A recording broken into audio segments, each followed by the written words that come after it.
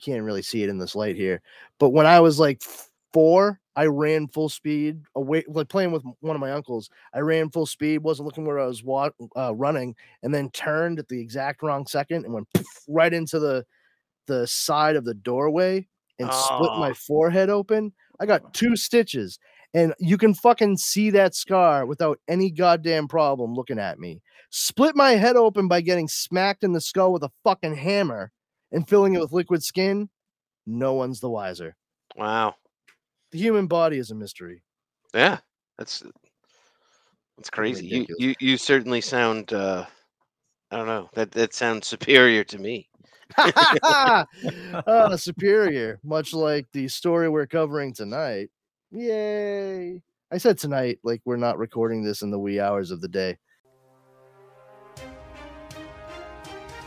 The Dorkening and all affiliated shows are not intended for anyone under the age of 18. The following may contain discussions or scenes that have adult situations, graphic violence, nudity, strong sexual content, and graphic language. This show is intended for mature audiences only. Viewer discretion is advised.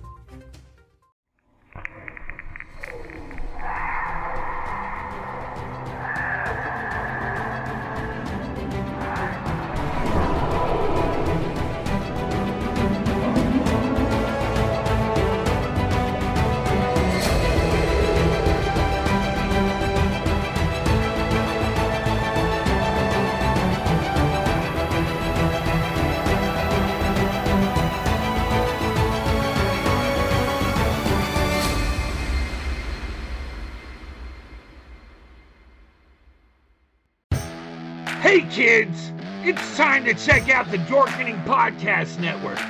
With over 30 podcasts that encompass everything from horror to video games to comic books, and so much more, you're bound to find the shows for your taste. Whether it be Nerds of Unusual Origin, That Strange Show, Retro Red Octopus, Splash Pages, Throwdown Thursday, The Horror Squad, Still Talking with, my God, man, I can't read all of these. So just feel free to play and experiment with the Dorkening Podcast Network. There are over 30 shows chock full of nerdy goodness to sink your ears into. And they're all available on Stitcher, iTunes, Spotify, and wherever fine podcasts are broadcast. Yeah? All right. Hey, everybody, I am Powerful Brandon, and you are listening to Comics Paradox, the podcast in which we discuss all kinds of alternate reality tales and takes on characters and stories you may already know and love. Joining me, as ever, 2 fine fellows. We'll have them say hi. We'll start off with Mr. Justin Cooper. Say hi to everybody, Justin. Hey, everybody, it's Justin Cooper. Wow. That's what you get. That's what you get. Quality. And also... last but not second, Mr. Leo Pond. Say hey to everybody, Leo. Hey to everybody. There we go. Couldn't have gone full Gracie Allen and said Leo at the end of that, huh? Wow. Nope. Bang up stuff. And today we're going to be covering the story Superior by Mark Millar and Leinil Yu, art by Leinil Yu, that is. And yeah, it's a really interesting story. It's about 7 issues. We're not going to pour over every single detail of every issue because, quite frankly, we feel that our time and your time could be better spent. Mark Millar, we've covered several books of his over the past couple of months, and this is going to be the last one for a while. I do think that we've seen some ebbs and flows with his approach to storytelling. I do think this is one of the better ones that we've covered, because, as I've said previously, if he were a lord in the British Empire, his name would be Lord Edgington. Like he is the edgelord to an nth degree in what we know as like modern comics. He took a lot of the stuff that we saw being developed from UK writers coming through in Vertigo and just like ramped it up to the point where the substance was drummed out and it was all style. And it's 20 years after that point. I mean, like after Sandman and, Death, the Lonely Place of Dying and stuff like that. Like after all of that, like now we're looking at, oh, this is 2001 and he's releasing Wanted. So it's like, okay, completely different vibe, completely different environment. Limp Bizkit's around messing people up, Eminem, like that kind of stuff. And I was talking to someone about this, and they were like, "Oh yeah, did you notice this stuff about how Eminem and was supposed to be in Wanted, and it like goes into the lyrics and stuff like that?" I'm like, "No, because I don't listen to Eminem. I never know that." So, I mean, guess there's like Easter eggs for people who are familiar with like the certain genre. I doubt it, to be perfectly honest. I really do. I do not think that Eminem was ever going to be cast in Wanted the movie. I think No, I mean like the music. Like if you're into the music of Eminem, like there's stuff in Wanted that you would probably get more out of it. Yeah, that doesn't seem like it. That seems to me to be a case of people hearing what they want to hear in things, because that happens a lot with comic book fandom. Like I've said it before in other shows we've done, and I may have iterated it here previously, but let me reiterate if that's the case. Not everything has a coded fucking message to it. Sometimes a cigar is just a cigar. But that's what they want you to think. Yeah, alien. Yeah. Shut up, Leo. It is like such a dangerous, and I know you don't really think that. Welcome Leo. back to our review of Skinwalker Ranch. Although our good friend Mr. Pond has been guilty of saying like, "Oh, I don't know, this seems like that." I'm like, "No, Leo, that's not the thing. Stop he just poses the question, Brandon. That's all he does. No, he It's up to you to doesn't. determine. He does not. Just like Jonathan Frakes, you decide. Yeah, Ancient fiction or alien fact. theorists would say yes. Yeah, exactly. It's like the vaguest of statements. Oh my god. But yeah, there's some interesting stuff that you can see, but really when it comes down to it, I listened to Eminem, Slim Shady, and all that stuff for a while back at the time where like Wanted was coming out, and I can honestly tell you, like, never, as a comic book like nerd and someone who likes a vast array of music, and I'm pretty good at picking up on patterns too. I think you guys have noticed that. Not once was I ever like, oh yeah, that's a clear reference to Mark Millar's Wanted. No. People just wanted there to be something there because they deep down were holding out hope that Eminem was going to be involved with it. No. Because I was saying the other way around. Like there's references to Eminem's music in the story, not there's references to Wanted in Eminem's stuff. The other way around. What? No, there's not. Yeah. I can tell you, like, at the point in time where Wanted came out, I had Eminem's albums, and not once, even in the reread, did I think to myself, even though Wes is made to look like Eminem, did I think to myself like, oh yeah, this is just like that song? No, that's fair, man. I could not confirm nor deny because I've never listened to an Eminem album. It's just it's not my scene. If somebody wants to prove me wrong on that, by all means, go to comicsparadox.com and check it out. Throw me a message and give me your citations. I would absolutely love to go through and check it out. And if I'm wrong, I will gladly come on to the next episode and be like, by the way, here's a correction from the last episode. Just saying. But from my own personal experience listening to his music, and still owning his music and rereading, having read Wanted a couple of times, different stages in my life, that sounds like a bunch of bullpucky. Which is fair. I can't confirm it. It was just kind of his take on it, and I'm like, well, that's cool because he had a fond remembrance of it, and I'm like, I was telling him, I'm like, I don't, after just reading it again. I'm like, I didn't like it. That'd be like somebody saying like, oh, on Two Princes' album Pocket Full of Kryptonite, I mean on Two Princes, yeah, on Spin Doctor's album Pocket Full of Kryptonite, he wrote the song Jimmy Olsen's Blues, obviously about Jimmy Olsen, but did you know that the song Two Princes is also about Batman and Superman? Oh, why? Because you want it to be? Shut the fuck up. It's got a big seal on his jacket, Brandon. Well, see, one guy's really rich, and the other, okay, yeah, shut up. Just shut your mouth. Just is stop. Lois Little Miss Can't Be Wrong? And that's the thing, Lois Lane. She's like she, and it's about her and Clark breaking up, and that's why Jimmy is trying to. Yeah, all right, sure. And Look, there's no universe that Jimmy Olsen has a chance with Lois Lane. I'm just saying. There's not a universe that's there been might be a invented. universe where that's the case, but it's one in which Clark Kent is not an entity, like Yeah, exactly. flat out. I saw them live in they played a unannounced gig at a bar in New London, Nice. just like test out some stuff. And a friend of mine worked there, and he said, "Hey, Spin Doctors is going to be here tonight." And I went, saw them, and hung out with them after the show. Bought them a beer. It was like Nice. the coolest night ever.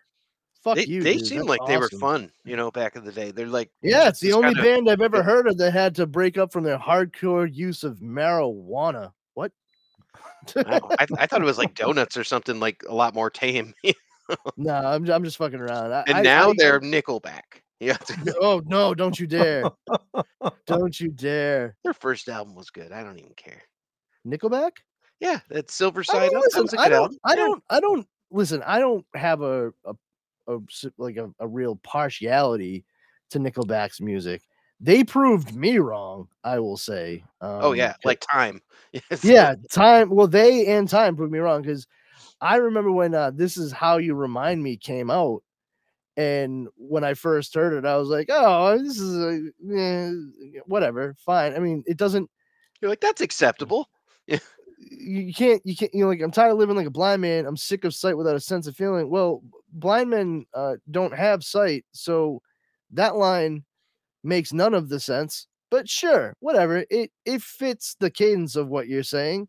But I remember my friend Harry. He was like, "Yo, these." My friend Harry is Guatemalan, so he sounded a bit like, and I'm not saying this to be mean. He sounded a bit like Slowpoke Rodriguez from Looney Tunes. Be like, "Yo, this band is really good, man." And I was like, I don't. I think. I mean, I know opinions are subjective, but I think you might be wrong, dude. I don't think they're a good band. Like, I don't. I think you should not hang your hopes up on hearing more from them because this has all the feel of a one-hit wonder to me. And boy, oh boy, was I incorrect. Like, Yeah, it's one of those things where, you could be like, I think Crush Groove is gonna be the bigger movie than E.T. E.T. Time will Yeah, tell, motherfucker. fuck you, man. Time's still gonna tell on that. Yeah, exactly. It's okay, Brandon. We've all had predictions like that. We're like, oh, that's gonna be the biggest thing since sliced bread, and it's like, oh, Pogs just didn't take off. Well, I think I'm better with calling it on story than Yeah. I am with music. And that might partially be because for me, I grew up, not being able to listen to anything made after like 1977 for like my formative years, not until I was in like high school. And it's not like I grew up like very sheltered. It's just my dad was like, "No, we're in the car, we're listening to the music I like." Like, yeah, that's fair. It's your car, you pay the insurance, you're driving. Who can argue with that? And not for nothing, my dad didn't listen to like crappy music. It's not like he was like listening to the Kingston Trio or anything. I mean, we're talking about a guy who liked the Doors and shit like that. So I mean, I don't like the Doors personally, and that's something that over time I realized, like, oh, my dad really likes the Doors, but I don't think I do, and that's fine. But I grew up listening to a lot of classic rock. And when I say classic, I don't mean the stuff that people think of as classic from like the 70s. I mean 50s, 60s, 70s. I knew more songs by the Beatles than by like I can't even think by Foo Fighters when I was in 7th and 8th grade. You know what I mean? But regardless of all that, enough of that palaver. You kind of sound like the main character in this book. Yes. Oh, superior. So, I mean, it's a pretty decent premise. This one, it's essentially the reason we're covering it here is because it breaks down to being Mark Millar's version of Shazam. We have a young kid who's given the ability to turn into a superhero. It's not specific that he's going to be the superhero. He's given one wish, and that is he turns into his favorite on-screen silver screen superhero, Superior. There's a little bit of a bleed over with Superman as a character, because it's clear that this Superior is supposed to be analogous to Christopher Reeve and Superman from the film series. Looks like And Ben Affleck or something, though. yeah, I mean, you keep in mind when this was made, and Ben Yeah. Affleck is a pretty tall, square-jawed dude, so that stands to reason. I mean, I don't think that. Let me put it this way: I do think that a voice modulator for Ben Affleck as Batman was the right move, because he sounds way too much like a New England loudmouth with the pitch of his voice. And that's not a knock against Ben Affleck. I like him. But yeah, like we get this kid. He has cerebral palsy, I think. No, not cerebral palsy. Parkinson's disease. Multiple Oh, multiple sclerosis. sclerosis. I apologize. I'm confusing it. Part of it is there's a little bit of a Freddie Freeman thing with this, so more so than Billy Batson. But there is, I think, also a little bit, and this is like jumping back into the Wayback Machine, but I do believe in the original movie serials for Captain Marvel. And it is important to note too that Superior, the character in this, it wears a giant red suit with like a white cape, which is 100% Shazam Captain Marvel. But I do believe that in the serials, that started the Old Republic serials for Captain Marvel, that Billy Batson was injured, and he did have a limp, and when he said the magic word Shazam and turned into Captain Marvel, he was physically able again. Granted, he wasn't a kid, he was a grown man who said the word. But I do think there's like a little bit of bleed over into it, and I sincerely doubt that Mark Millar was not aware of the Republic serials. Well, That's even later in the story, that's like he says the name, and that's how he changes back. Yeah, I don't think I realized that. Pretty sure. I think he even does like a flash of light coming from the sky. We'll Yeah, we'll check it out when I we know get the one there. you're talking about. Yeah. Yep. Yeah, Okay. when he makes the decision. yeah.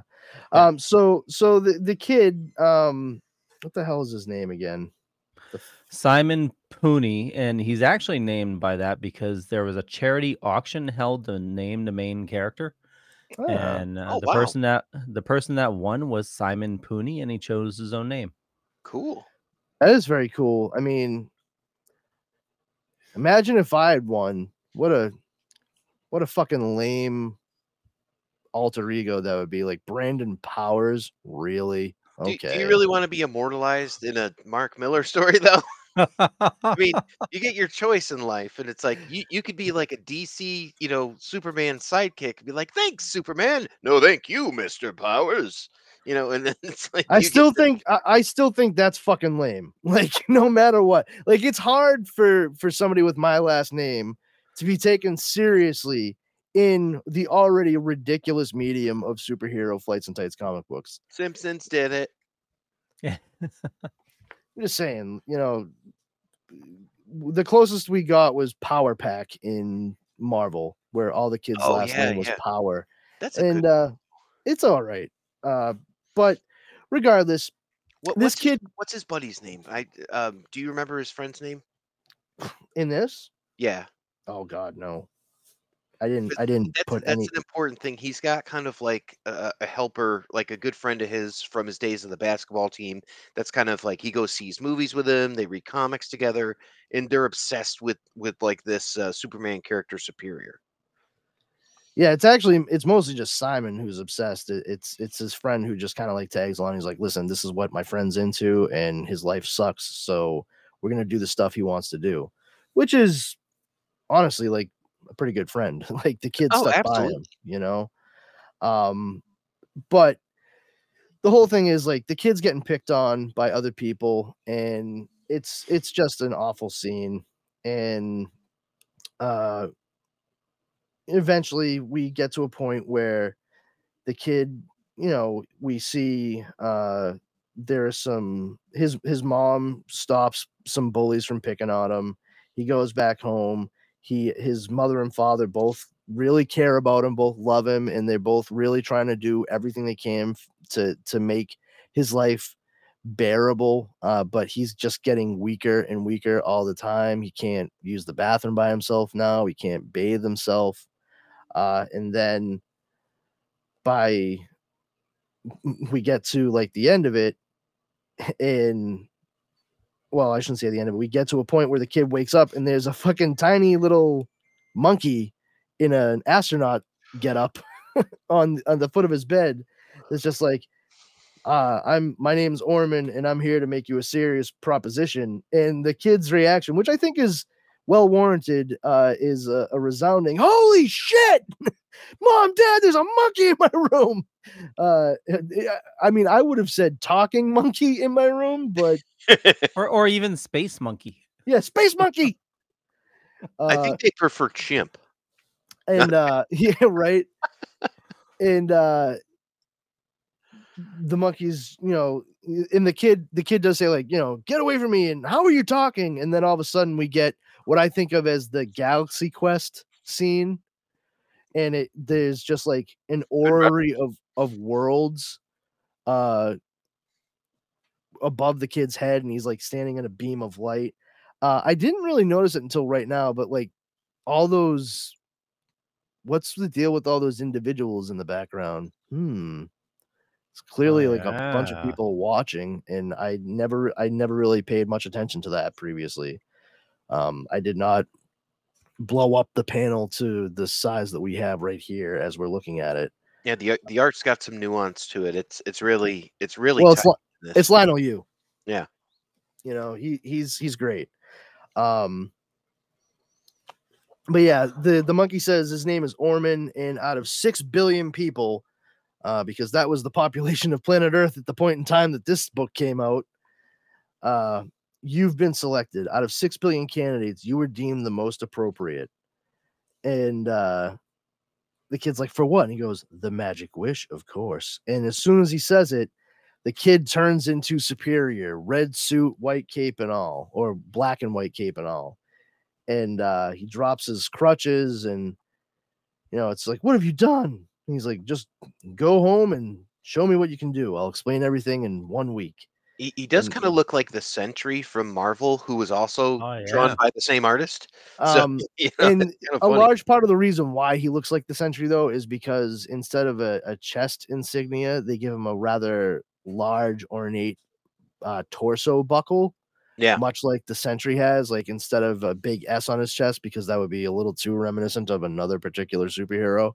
We covered that one on Paradox, right? Like we did, yeah. Which is it was a fun episode. I really liked that one. I love the story. It's the initial introduction to the Sentry that we covered. I don't really care for the approach to the character after that miniseries was done by Paul Jenkins.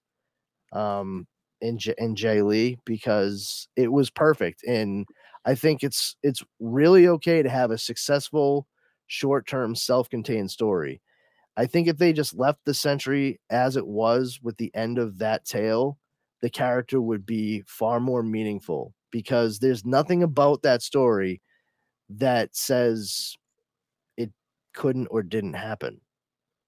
So there's one thing about that story that sticks out to me. So Leo, his friend, his name is Reed Richards. He has Jesus Christ.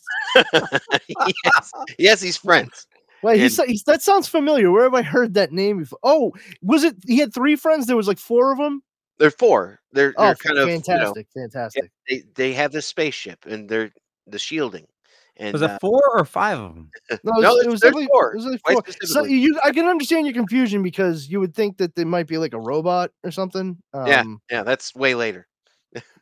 Like really animated robot, but no, just 4. But there's an evil doctor, right? Yeah.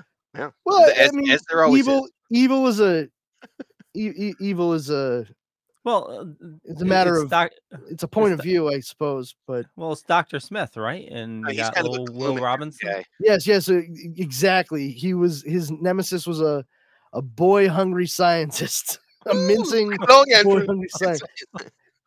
Quiet, you nickel plated nitwit. But danger. danger, Will Robinson. Don't go anywhere alone with that man. And just throw some Buck Rogers in, bitty bitty bitty. But yeah, Century, I like excellent, this show. excellent story. And I do highly recommend it. If you've been checking out anything we do here, go back and find the episode we did for the Century. It's all listed on comicsparadox.com. You can listen to them right there on the site, or over on Good Pods, which is a relatively new app. It's a lot of fun over there. It's sort of taken the place of Stitcher, which I like the accessibility of it altogether. It's a little bit more user friendly, I think. So, but otherwise, just if you like podcasts in general, just go find where they put podcasts. Don't worry, I'll cover that part again at the end of the goddamn episode. But yeah, like the Century, there's definitely a little bit of a similarity in design approach. I'm glad that this didn't become the norm moving forward for a lot of different approaches to these types of characters. It seems like the three that spring immediately to mind, in order of appearance, are Hyperion, the Century, and Superior. Otherwise, let's stay away from the belt buckle insignia, like the large torso shit. Like, not everybody needs to look like a super powered professional wrestler. I Yeah, mean, yeah. And we're already at the ridiculous proportions of muscles as it is. No need to take the extra step. well, we could throw Prime in there too. I think he had one. Oh, no, Prime had the fucking gigantic P on his chest in the triangle. Did Boom. he have a belt as well? Yeah, but that wasn't the symbol. Oh, Ooh. I see what you're saying. Okay, yeah, because this What- looks like what- the WCW championship belt. Yeah, exactly. Fucking. Oh You can yeah, also- somebody. You can What's also that? throw Homelander in there. Oh yeah, Homelander. he's got a big belt, right? Mm, Well, Or he no, doesn't he's got have- the Golden Eagle, doesn't he? no, he's got the shoulder dealy. Yeah. He's a bad man. Yes, he is. And to everyone out there who thinks that Homelander is just like the fucking cat's ass, you need to reassess some shit, because yeah, I bet you think that Rick from Rick and Morty is fucking great too. Like, and I'm saying that as someone who enjoys The Boys and the show Rick and Morty, but like, Oh yeah. it's tricky, because like I'm a All right. Yeah, I mean, it's a little more subtle though. yeah, it's definitely a lot more subtle, I'd say. We're looking for all the listeners. We're looking at a picture Leo pulled up of the Homelander. So he doesn't have from the big belt. television show The Boys, Yeah. as portrayed by Anthony Starr. This is a great costume though. I have to say that. Like It that's is. top notch. It's so crazy too, the lifts that they have to have Anthony Starr wear to play the character, because he's not like incredibly tall. He's not like the 6'4" that they make the Homelander appear to be. But as I was saying, His real superpower is his hair. Ah. I mean, it's pretty funny because like he wears glasses and he actually has dark hair in real life, not blonde hair. And I remember that he did an interview where he still had like a little bit of blondish in his hair, but he had grown it out just a bit. It wasn't like combed back the way it is on the show. And he's wearing his glasses and like just like a button down like flannel. And it says Anthony Starr, and people are like, who the fuck is this guy? Why is he talking about The Boys? And I was like, you people are all the same dickheads who say how stupid it is that no one could figure out that Clark Kent and Superman were the same person, right? Like, you get that right now, that you're living exactly the shit that you say is dumb in comic books and movies and television shows. Like, you literally looked at the same guy who had his hair just done in a slightly different way, wearing glasses, and you couldn't tell that it was the same person. It's amazing to me.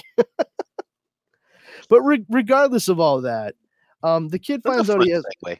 yeah, the kid finds out he has powers. He's superior. He flies off, and he goes. Oh, Chris is his friend's name, and he goes to see his friend Chris, and he's just like, "Oh man, like I'm really scared, man. This is some I'm in deep shit. Doc, you gotta help me." No, that's wrong. Um, No one looks out their window in this.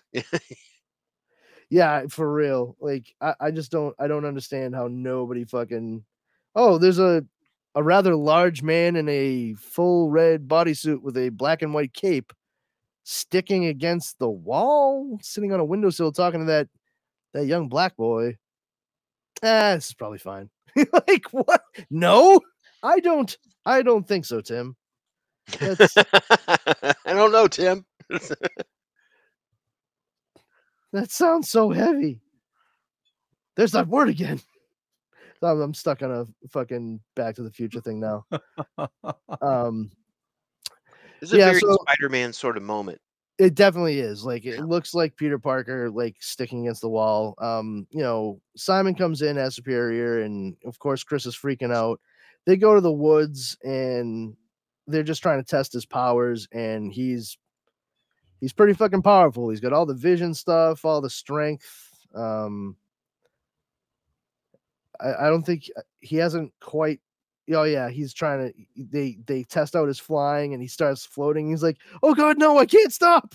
And he just like slowly floats up like a hot air balloon, and hits like a flock of birds. Not like lethally. They smack into him and just fly around him, and he's just screaming the whole time, like shit, shit, and definitely a good thing they found like a wooded area to do this. This is like straight out of that scene from the first Shazam. So Shazam, like Yeah. you could liken that to that whole section. Well, once again, this is Mark Millar's Shazam. Yeah. So, but yeah, considering that this predated the David F. Sandberg movie Shazam for the DCEU, maybe something to that. I could see how David F. Sandberg, in reading different things for DC, may have come across this as well and been like, "Oh yeah, that's actually kind of a decent modern day approach to it." Also considering that this is October, and it's no accident that we're kind of covering this Mark Millar story as we transition away from it into spooky season, because there's some fucking shit that goes down. I don't know about you guys, but whenever I've read stories like this where you have monkeys and wishes involved, Yeah, it's usually not good. I agree. I mean, the symbolism is very evocative of the old story. I mean, I don't know how many people may be familiar with the story The Monkey's Paw, Mhm. but for each wish, one of the gnarled fingers comes down and it starts to form a fist. But the whole point is, like, you can wish for something and you'll get it, but you won't get it in the way that you thought you were going to. Like you say, like, "Oh, I wish I had $3 million," and sure, you'll get your wish fulfilled, but you'll get that $3 million because your entire family was killed in a horrible train accident as they were traveling across the country to get, so everyone could get together for Thanksgiving or something. You know what I mean? Like it's always like terrible shit. Like, "I wish I had super hearing." All right, well that happens after you have your eyes fucking poked out like by a homeless guy on the street. Like, "Oh well, oh, I wish I had a giant cock," and you end up with a 12-foot chicken. But Everyone thinks because you're a zombie, you don't know good coffee. Well, they're wrong. There's only one brew that gets my seal of approval. Deadly Grounds coffee is my guilty pleasure. The aroma is so intoxicating. It brings all of my neighbors out of the woodwork. Deadly Grounds coffee. Coffee to die for and zombie approved. It's good to get a little deadly. Use the front door! Oh, they're so disgusting. Are you a fan of the Teenage Mutant Ninja Turtles or the Teenage Mutant Ninja Turtle comic books? Then Epic Tales from the Sewers is a podcast for you. We cover the comic books, video games, movies, cartoons, and anything else turtle related. We talk about the toys, we talk about the cereal, we talk about all the fun things about turtles that we love so much. So give a listen. You can find us on iTunes, Google Podcast, Spotify, iHeartRadio, and more. Check out Epic Tales from the Sewers, part of the Epic Airways Podcast Network. Give a listen, dudes. Cowabunga is this podcast for you. You like how I worked my way up to that one, kids? But that would really piss you off where you're like, oh, what if you just wish for a 12-foot penis? Well, then you end up with a foot-long pianist, and you realize that the monkey's paw needs a hearing aid. But yeah, so they've been doing all this stuff, and he's flying around, and then Simon goes towards the city, and he just sees like all kinds of stuff getting effed up left and right with the buildings, and he's like, "Oh no, this is not good." And it's like, "Oh yeah, I'm good that you needed superpowers to figure out that was not good, Simon." And it's basically like at this point I think it was a space station that was coming down, and Oh, yeah, yep. it starts like taking out buildings, little chunks left and right, and he very publicly saves the space station from crashing down into the middle of New York City, like right over the Empire State Building. And of course there's a reporter who's wearing magenta / purplish clothes, which, like, we get it, she's supposed to be the Lois Lane type character. And she's just like, "Oh, well, I'm gonna get that friggin' story." I will say though, she's a redhead, so you got like a little bit of a Lana Lang, Lois Lane thing going on. It's interesting what he did with this character because for a character of Mark Millar's, it's actually surprisingly deep for a female character, which Yeah, I thought was kind of like, oh wow, it's like, all right, he started out where she's as shallow as they come, and he gave her some depth that I'm like, that's kind of an interesting take. So yeah. she's definitely not as vapid or superficial as a lot of the characters in his books. Well, you can kind of she ends up being like kind of an interesting foil to Yeah, Simon I agree. because of the fact that he is so bitter, because of how his body is betraying him. And she, like you said, she seems very, very vapid, very She's sort like of a male fantasy version of a Lois Lane character, you know? yeah, exactly. The implication that she'll do anything to get a story, like she's slept around if that's what it takes to Dresses get her. provocatively, and it's Yeah. like, And does all this then stuff. you kind of get to a point where you realize like, oh, this all comes from a place a little bit of like long-term insecurity, but also she leans into the perception of her, and that actually empowers her to be able to do her job more effectively than anyone else around her. Which is a brilliant tactic on her end because she's Yeah. using that to win, like, Pulitzer Prizes and such. Yes, and or even Pulitzer prizes, because that's how you say that fucking word, Justin. We're gonna keep going through this every time we talk about It's a Pulitzer Prize. But so just the highest award in journalism, no bigs. But yeah, she really does like come around for the audience, and she has not just depth, but humanity. She has a lot Yeah, more that's a good way of putting humanity than we're led to believe at the start of the story. I mean, she really starts off very much saying like, "I'm gonna get this story. I'm gonna get to the bottom of it, no matter what." And we start to see that happening, and thankfully, there's some stuff that happens which seems terrible on the face of it at first, that really fills in the gaps for her character, and ultimately, I think, helps Simon more over in the long run than anything else. But now that Simon has made a public appearance as superior, he's going all over the place trying to help people all over the city as much as he can. and then he starts realizing like, oh, there's more than just the city that needs help, and because he basically has Superman's powers. He can hear things and see things that nobody else can. Yep. He goes out and he saves a sub that's about to go belly up, and which was kind of funny because he pulls it up onto the surface on a beach, and everyone's like kind of freaking out, and even as Superior, he's just like, he goes, could somebody please get me a Coca-Cola? I was like, that's awesome. Like, and he just collapsed. And he's like, for real, I could really use that Coke. And I've been dragging this thing for 20 minutes.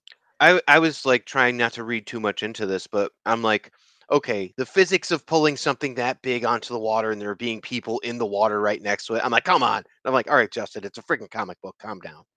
Yeah. Well, yeah, exactly. It's a comic book. We'll stick with that. There's no need to explain crazy shit.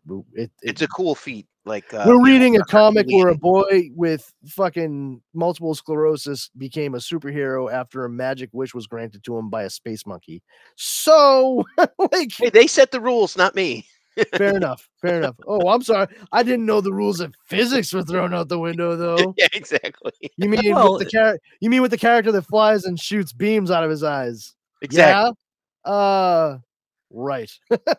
Are those Cyclops beams that don't have heat, or I want to know. Oh, Mike, that dude, that pisses me off so much. Like, so many people do not understand that Cyclops does not shoot laser beams. Oh, Gail Simone, she trolls people on, or she used to troll people on Twitter, and I don't know if she's on there anymore, but yeah, she used to troll people. She's like, they're hot, right? They're lasers, Oh my god.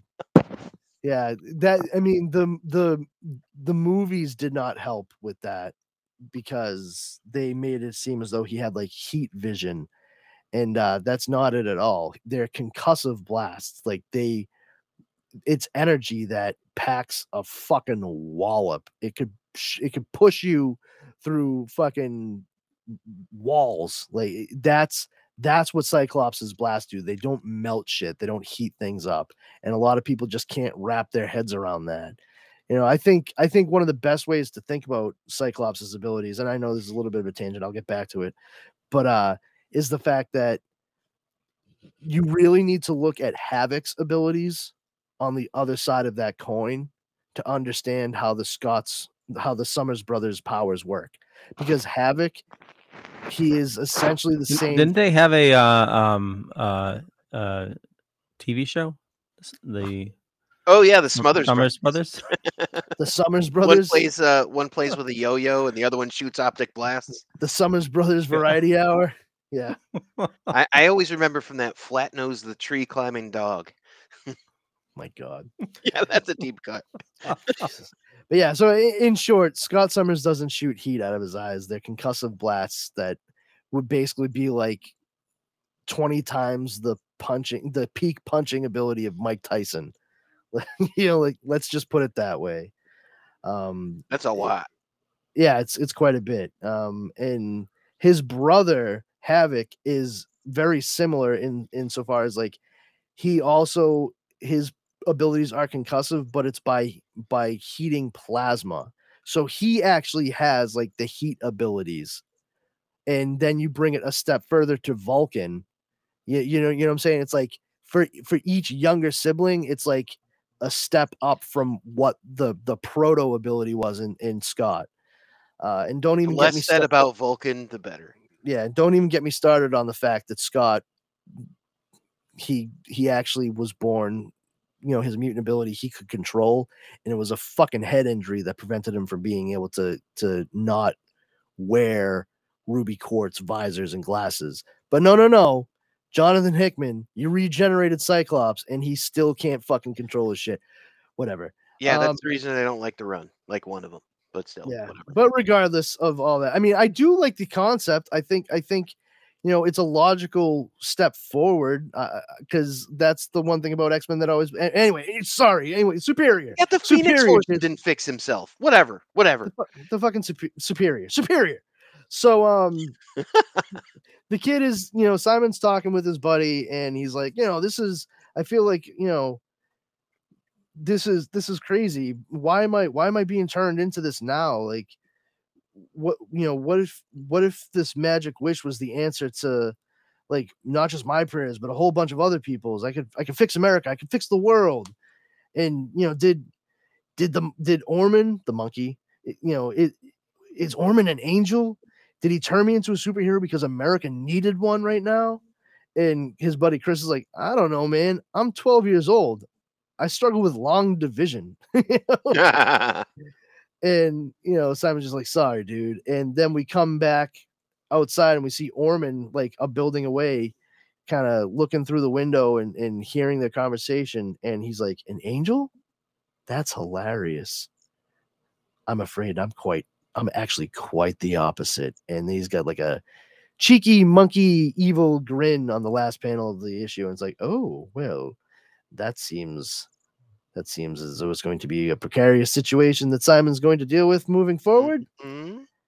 And Dun, dun, dun. bum. And then we have the guy who plays Superior in the movies, Tad Scott, who Simon looks exactly like, having trouble because people think that he might actually be Superior, and therefore, like, there's all kinds of people that are actually like canceling stuff on him, including the next Superior movie. Like, why are we going to make a movie when we have like a real Superior now? It just seems like a hat on a hat situation. And so that guy's not having a good time. And Well, they also bring in that he could be sued as well, right? yeah, they're worried because people are conflating him with this Superior character because they look and sound exactly alike. And then we come back to Simon's parents' house because this entire time Simon's been gone and his parents have been freaking out.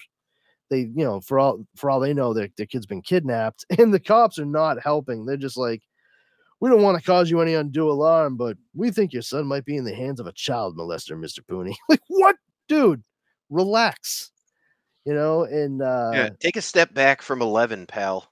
yeah, like, I mean, there's literally nothing to indicate that he's with a child molester, just that the kid's not there. So like it's just, that seems to me like a little bit of Mark Millar jumping to an extreme. Like, I don't think in a situation like that, a real world situation, a cop would flat out say like, oh, we think this is the case. Like, there are several possibilities. You know what I mean? Like, that's the approach I think that would be taken real world. That's a bit much. But we come back to the reporter, which I missed her name, but Maddie, whatever. Madison. Maddie. Maddie. And she's just still working on trying to get her thing, and she decides to drive her car full speed off a dock into the water, and she's like, this is fine. No, wait, this is not fine. I'm fucking nuts, and I'm really worried now that this dude's not gonna save me. And thankfully at the last second we have Superior grab her, and it's kind of funny because the panel that shows him holding the car, it looks like sort of the front angle of what you would think of as the cover to Action Comics #1. Oh yeah. Oh yeah. Yeah, it's like the front angle instead of seeing it from the side. But also, I thought it was pretty funny that the license plate of the car is clearly Kick-Ass, which was Mark Millar's like big breakthrough comic book at that point in time before Superior, like his own independent stuff, not Marvel or DC. And He does he such gets a her. good job of drawing this car, by the way.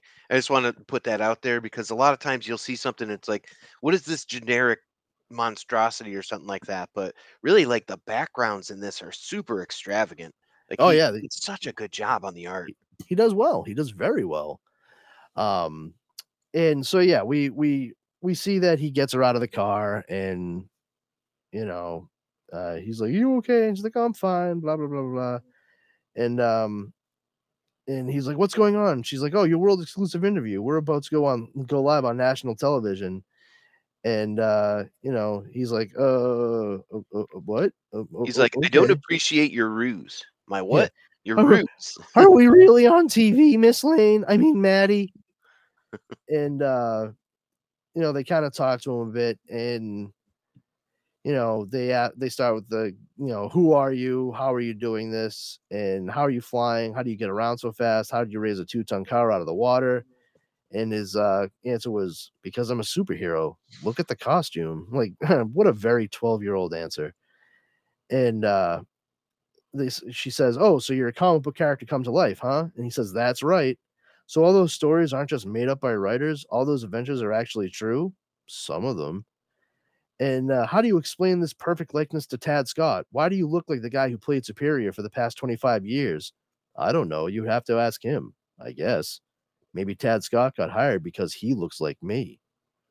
And then an old lady's like, that's a very good point. And the reporter's just like, all right, come on, what's your angle here? Who's funding this whole thing? And Simon's like, why does there have to be an angle? I'm here because I'm needed, Miss Knox. Maddie Knox, that's her name. It's as simple as that. I only want to help. And boom. He flies away. And then we get, you have to put all this into context.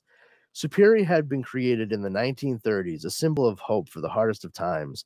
The banks had failed, unemployment was soaring, and America was on its knees when two cartoonists put pen to paper and helped us forget our worries for a while. He'd been out of date for as long as I remembered, his old school values never quite squaring with the modern world and its angst-ridden anti-heroes. Caddyshack. And there was right, Beverly Hills Cop, Annie Hall. But there was always something special about that big red Boy Scout, something that reminded us of America at our best. Why did he endure? Because our country needed an unbeatable hero. Even death was impossible with those indestructible cells they gave him. Superior was created to help us through the first depression. Now he was real and getting us through the second. They didn't care where he came from. Here was Santa Claus, and we were all like little kids again. Okay, so basically he's inspiring hope, Yeah.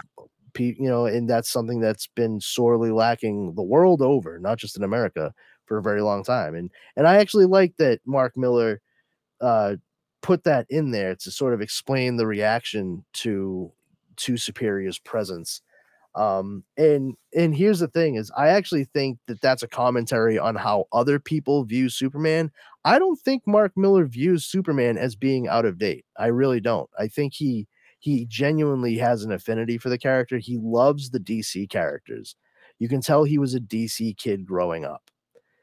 And for him saying like he's been out of date for as long as I remembered, but it's funny, he's been out of date, but Mark Millar, he made one of the most well-known Elseworlds stories, Superman Red Sun.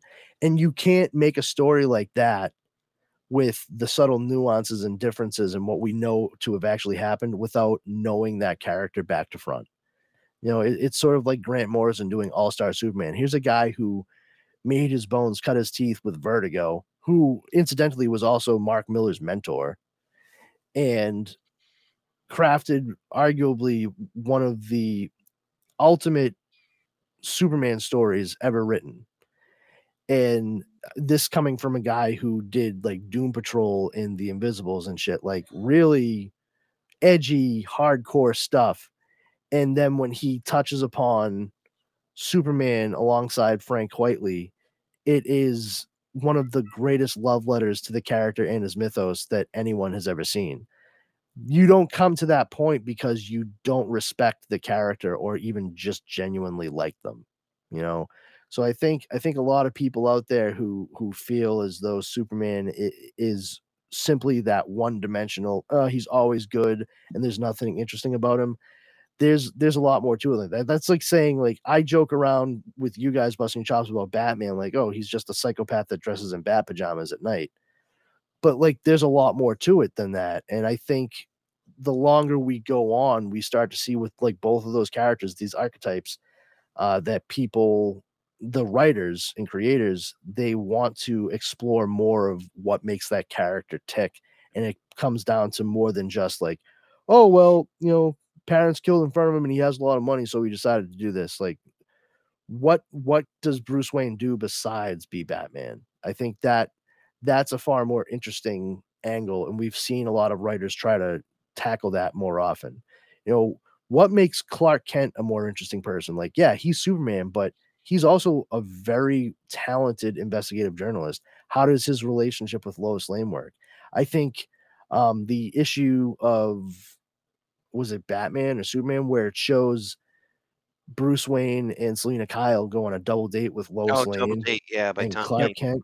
That is probably one of the best explorations of every single one of those characters I've ever seen, and it's one issue long. But it gets to the crux of it, especially in modern times. So it's not as flat as a lot of people think when it comes to these older characters.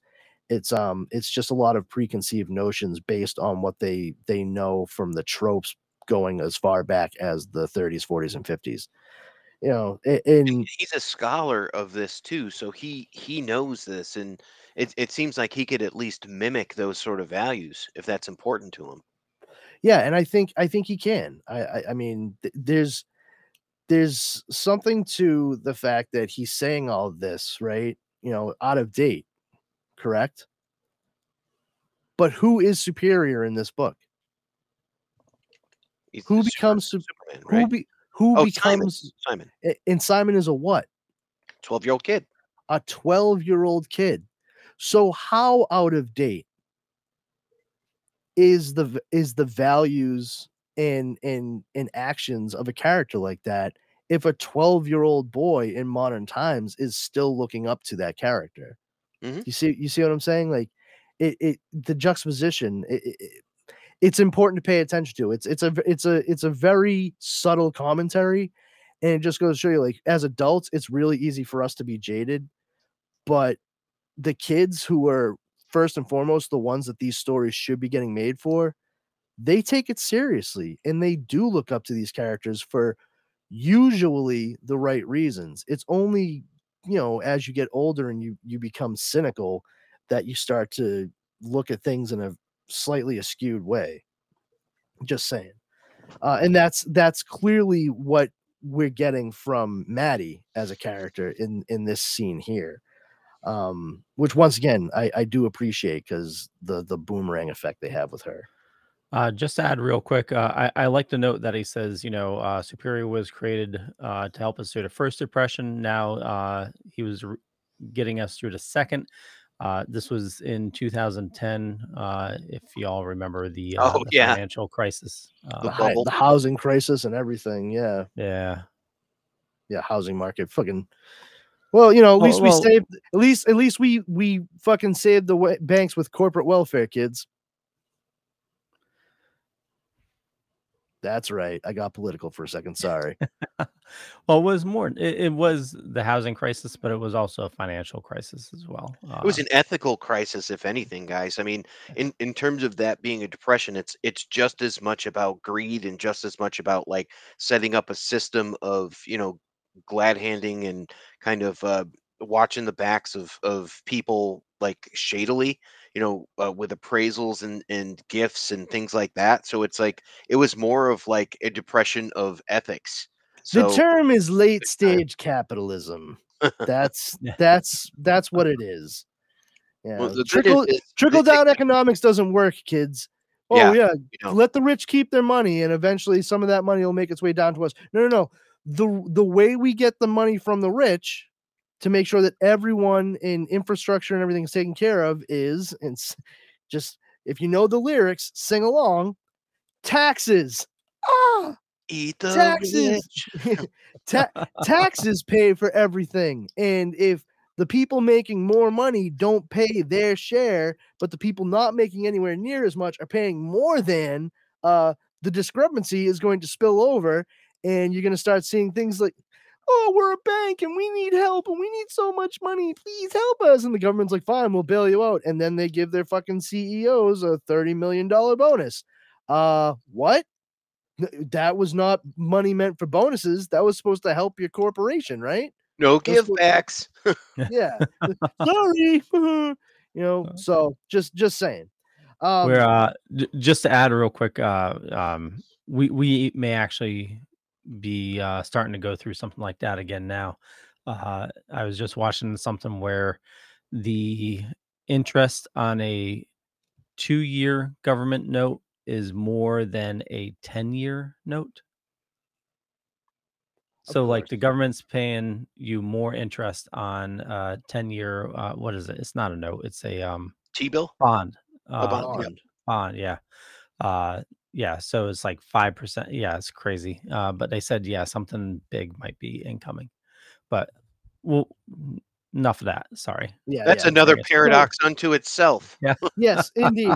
So here we are, and we have Maddie kind of saying all that, and some of those same dickheads from Chris and Simon's school are trying to pick on Chris right now when he's by himself.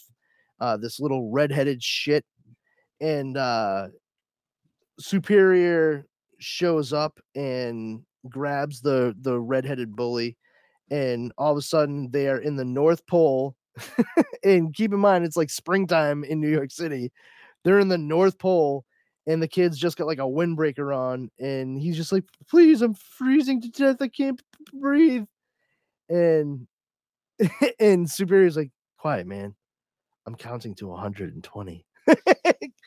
Because it's just like he's basically counting to make sure he gets him to the point where he's like almost gonna die, and then flies him back to New York. And the kid's name is Sharpie, and Superior hangs him on a lamppost, and the kid's like, "Leave him alone!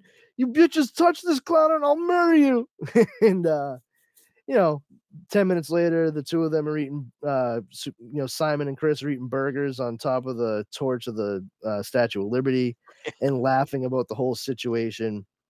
And Simon's just like, I feel like there's stuff in other countries I could do to help, like stop kids from starving in Africa and stuff. And Chris is just like, I don't know, where would you start? And Simon says, I'm not sure, but I asked the president if I could see him later, and I said I wanted to work for him. Which I would be like, of course, a 12-year-old would say that. Don't ever fucking swear fealty to one particular government, dickhead. Yeah, that's Um, kind of like the was it the second less known of blunders? First being never engage in a land war in the war Asia. in Asia, yeah, for real. And we have Superior at the White House, and Matty Knox is out there, and um, you know, he sees her. He's like, "Oh, good evening, Miss Knox," and she's like, "I'm sorry, I definitely know the face, but I don't think I caught the name." To which Simon responds, "Hilarious," and just walks up the steps. I'm like, pretty droll for a 12-year-old kid, but I can dig it. And the president is Barack Obama in this, which was pretty cool. You don't normally see like A real world sitting president. presidents. Yeah. Yeah, Yeah, it's a legal red tape there. You can't put a media out there with a standing president in any sort of danger. So a lot of them steer away from it. And we did see the Spider-Man cover with Barack Obama on it close to this time. Bill Clinton also shows up in some of the Death and Return of Superman Oh, comic no books. kidding. Yes. Um, which that was the first time I ever noticed that a sitting president was placed into a comic book. I've Which seen I Jimmy mean, Carter in some of the older ones, but I'm assuming laws changed, back from then. yeah. But we have Superior speaking with President Obama, and he's just like, "Oh, I'd like to talk to you about winning the war in Afghanistan, sir." And he's like, well, the war is a very complex and dangerous situation. Are you sure you can handle it?" And to which he says, "Yeah, sure. You want me to get Bin Laden while I'm there?" Like, oh, you 12-year-olds with superpowers, fanrific. And meanwhile, Sharpie, the bully kid, he's seeing some of the stuff on TV screens in a storefront window. And he's like, "Fuck this guy. He sucks. He sucks out loud. He almost killed me in the North Pole, but nobody knows or cares." And all of a sudden, down on the sidewalk next to him is Orman, little space monkey demon. And the kid's like, "What the hell?" He's like, "Hey, little man, I'm not going to hurt you. I'm here to help you get revenge on that freak. I can give you anything you want as long as you pay homage to my dark and eternal master." Dick Cheney, I think, is who he means. He's like Larry Hagman. He's got 3 hearts already. He overpowered us. And the kid's like, I don't understand. What do you mean? And the splash panel at the end is just say you love Satan. And there's that. So we come on, what the hell? I'm That's using like right there is such like a Brian K. Vaughan moment. yeah, isn't it? It's like I'm like, is this Ex Machina? Like Ex Machina combined with Why the Last Man? Yeah, very much. Yeah, I mean that might be because you're automatically thinking of Ampersand from Why the Last Man, the little monkey. He is a different type of monkey, but yeah, absolutely. Yeah. So let me. And the zookeeper from Ex Machina. So. Oh man, Ex Machina. It's a good book, dude. That is a good book. It's actually like timely too, because it handles a lot of these same themes. Yes, it does. Only it's Brian K. Vaughan, so it's handled well. Yes. But yeah, so we have Superior in the Middle East, and he's going through and just scooping up a bunch of resistance left and right. And the cool thing is the fact that he's going in there and he's doing it without hurting or killing anybody. He's just rounding people up to essentially be arrested. So there's no deaths, no bloodletting, which I was very happy to see upon rereading this, because it's Mark Millar, and I feel like he probably had to like fight every instinct he has to make it like a bloodbath in some fashion. Like, starting off with the best of intentions, but then somebody like pulls the pin on a fucking bomb, and it just ends up almost literally blowing up in Simon's face. But no, the kid goes through and he starts making good on a lot of the stuff he was saying he wanted to do, like genuinely help. Favorite part. Yeah. Oh yeah, for real. And I just wanted to add, due to the size of this is definitely a masterpiece or a third party. So saying they're pretty expensive is, yeah. Well, overseas it may have been pretty expensive, Leo. Well, anywhere is pretty expensive. Oh, I thought you were saying it wasn't. Oh, no. I'm saying due to the size, it's not a standard toy. It's a that looks like Toys R Us exclusive. That looks like the Optimus Prime that my Uncle Jason had when I was a kid. That was gigantic and fucking die cast. They re-released it, and it was like $149 at Toys R Us or something. Yeah, like this guy, and he had the Matrix of Leadership in him. Yeah, this is the dirtiest part of the show that reviews this, but we're basically trying to determine what action figure that Simon found in a bunker in Afghanistan. Well, no, it's not what action figure. We know it's Optimus Prime from Transformers. It's just which version of that action figure. Like, anybody with eyes and any kind of pop culture knowledge knows, like, Autobots, roll out. And you will be Rodimus Prime. What? No. I don't even like Transformers that much. And even I'm like, that is one of the dumbest fucking names I've ever heard in my entire fucking life. Rodimus Prime. Ugh. Oh, what strange comedy this is. Fucking stupid. I gotta watch that movie today. But yeah, we see that Superior's going around and genuinely like trying to help everybody, bring food to people that need it. Red Cross help to people that need it.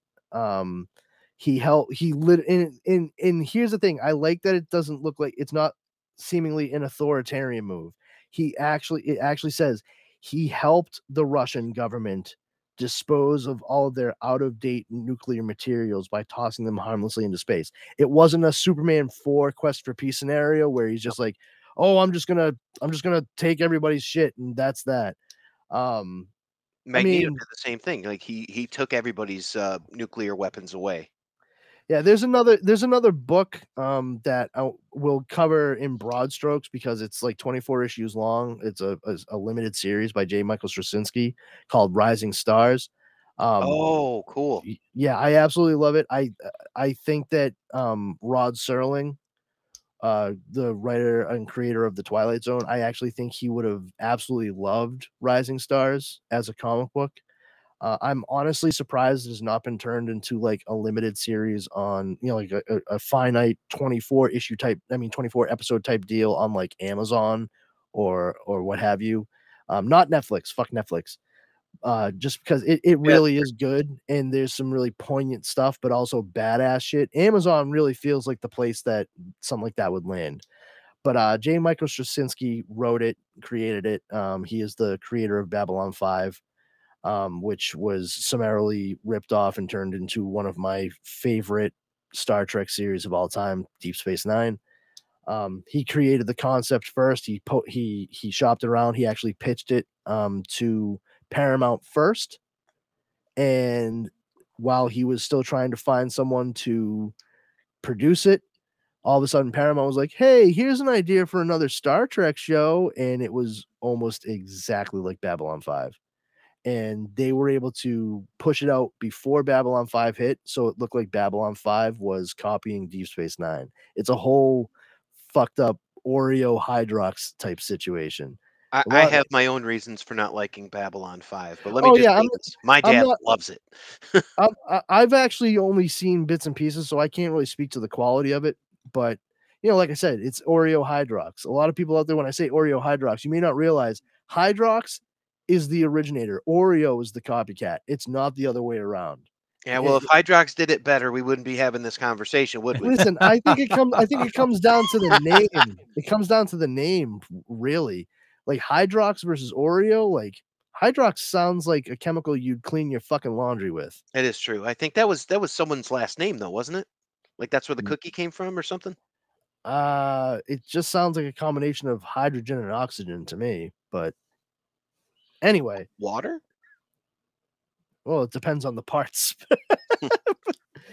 But Hydrogen regardless, dioxide? yee, that sounds dangerous. I mean, only if you choke on it when you drink it. That's water, kids. So yeah, but Simon's going around having a great time, saving people, changing people's lives for the better or superior. He plays against the Heat for the Knicks and scores 883 points to their 0. And meanwhile we have Sharpie trying to figure out what the whole deal is with this monkey offering him a wish. I did think it was kind of funny considering like how seemingly. Sorry, just real quick. So the Hydrox was named in 1908. The cookie's creation was inspired by the purity and goodness, with a name derived from hydrogen and oxygen elements within water, because Oh, water is pure. Pure. Yeah. wow. Okay. Wow. What a fantastically Brandon, scientific explanation finger on for the a pulse. terrible fucking name. Yep. I mean, that's what I said. Hydrogen and oxygen, baby. The we're moving along though, and we see that Sharpie is really pondering what it was that Orman the space monkey said to him.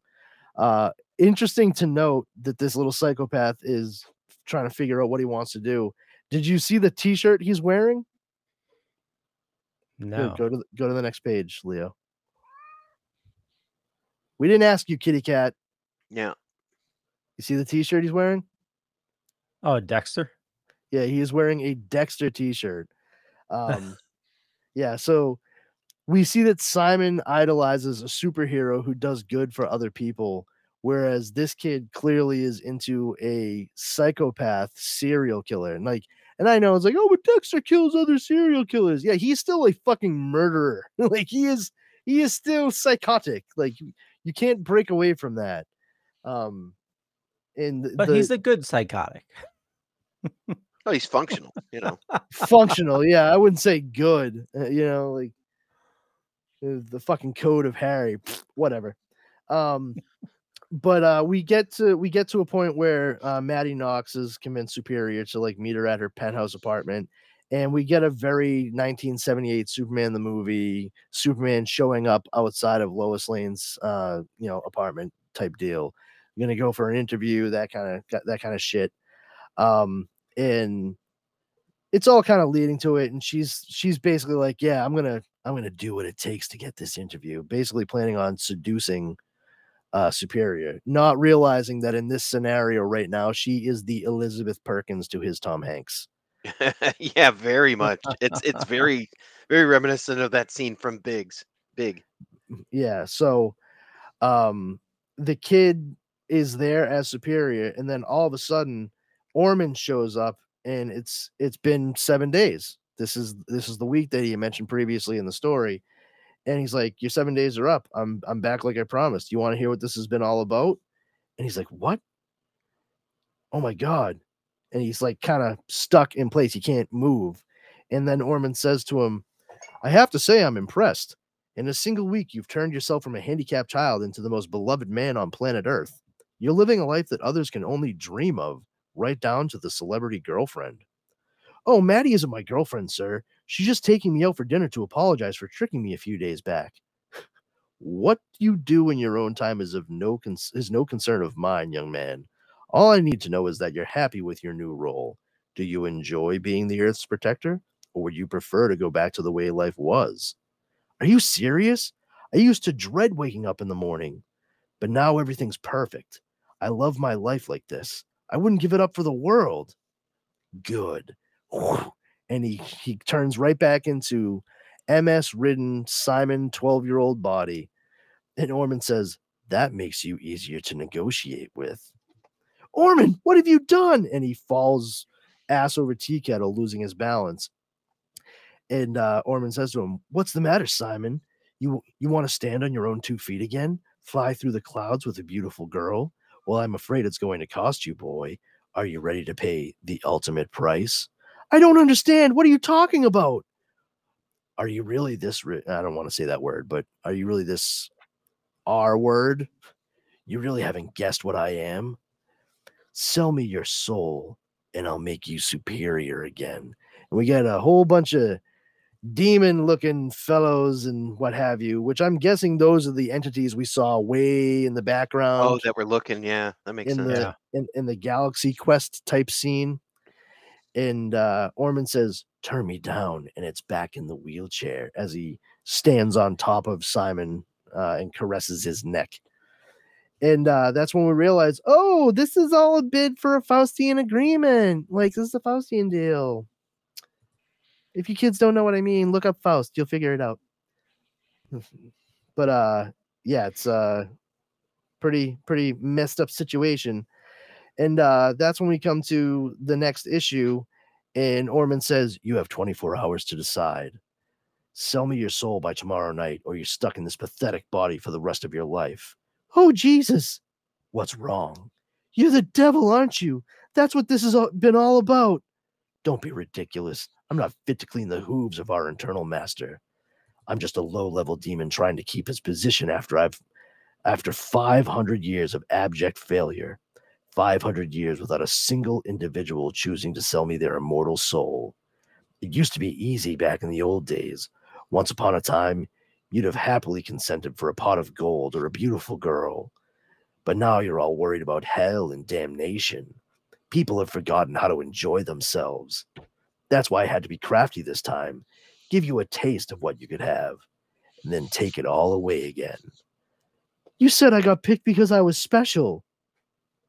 I lied. You got picked because you were desperate, Simon. Don't be embarrassed. It's nothing to be ashamed of. I'm somewhat desperate myself, you see. That's why I had to pull out all the stops and grant the most outrageous wish since the dawn of man. Because if I don't acquire a soul by tomorrow night, I'm cast back down into the lowest pit. And believe me, young man, that isn't going to happen. One of the demons says, show him what you really look like, brother demon. Let him gaze upon your true form. I gain nothing by frightening him, old friend. My disguise will suffice for now. To which Simon wells up and he's like, oh God. And they all just kind of, he's like, now go back to Earth in your miserable little life. You know where I am if you want something better. And they all disappear. But Simon is still in Maddie's penthouse apartment, and she comes back out of the other room where she was, and she's like, Superior. And then she sees the kid just like lying there in his pajamas still from what he woke up and Orman was in his bedroom. And she's like, what the hell? And he's like, don't look at me. You're not supposed to see me like this. And she's like, holy shit, wait. And tell me what happened to Superior. Where is he? And the kid's like, I can't. I'm not allowed to talk about it. And then she's like, oh my God, it's you. Jesus Christ. And she's like, hey, it's okay. Come on, it's okay. And she actually like gives him a hug. And then we get like a little bit of internal from her. She's like, I wouldn't say I'm the most maternal person in the world. In fact, I don't think I'd ever actually cooked anything at home before. But my housekeeper had enough stuff lying around to let me rustle up something decent for him. And she's like, obviously, she's giving him pancakes. And she's like, are you sure this is good? And he's like, it's amazing. I've never been so hungry in my life, but I haven't been me in almost a week. My stomach's just completely empty. I'm sorry about lying and everything. She's like, what do you mean? And he's like, pretending I was a grown up. I didn't know what else to do. I didn't know how to explain this to everybody. And then she pulls out her tape recorder and she's like, all right, well, now, lay it down. Tell me what happened. And she listens and she's like, this is the biggest story in human history. And I could barely hold back a scream as he told me everything the public had been begging to find out. And he was just spilling his heart out for a plate of pancakes and some maple syrup. When he looked scared, I held his hand, and when he started to cry, I gave him a hug. It was a pitch-perfect performance, and the whole time he was talking, I was putting together my acceptance speech for the awards I was going to get. And she's like, this story was everything, and I just couldn't believe my luck. And then he asked, like, what should I do? And she's like, huh? He's like, should I take him up on his offer or just go back to my old life? And she's like, I don't think it's my place to say anything to you. Yeah. And he's like, but you said you wanted to talk. And she's like, well, I mean, I kind of just assumed you'd turn him down. He's like, but why? And she's like, it's your soul. He's like, yeah, so it's my soul. What do I care about it? It's something I never even really knew I had. Like it's not even a thing. And I hate being me. I hate this stupid, pathetic body. And if I sell my soul, I won't be useless anymore. And she says, she thinks to herself, that's when it hits me. And I realized what my place was in all of this. Suddenly, I saw what was actually at stake, and it all became clear why our paths had crossed. Yeah. And this is where we actually get the glimpse into why Maddie is an important character and is more than just what that glossy exterior we've been presented with. And she takes Simon to a place the next morning, and she had to like give him some of her old clothes, and he's like, I can't believe I have to wear girls' jeans. It's like, all right, shut up, 12-year-old. And she brings him into a center. Not just girls' jeans, true religion. Yeah, it's true. Yeah, she's like, those aren't jeans; those are true religion. Those are those Rob Liefeld buttonfly Lee jeans.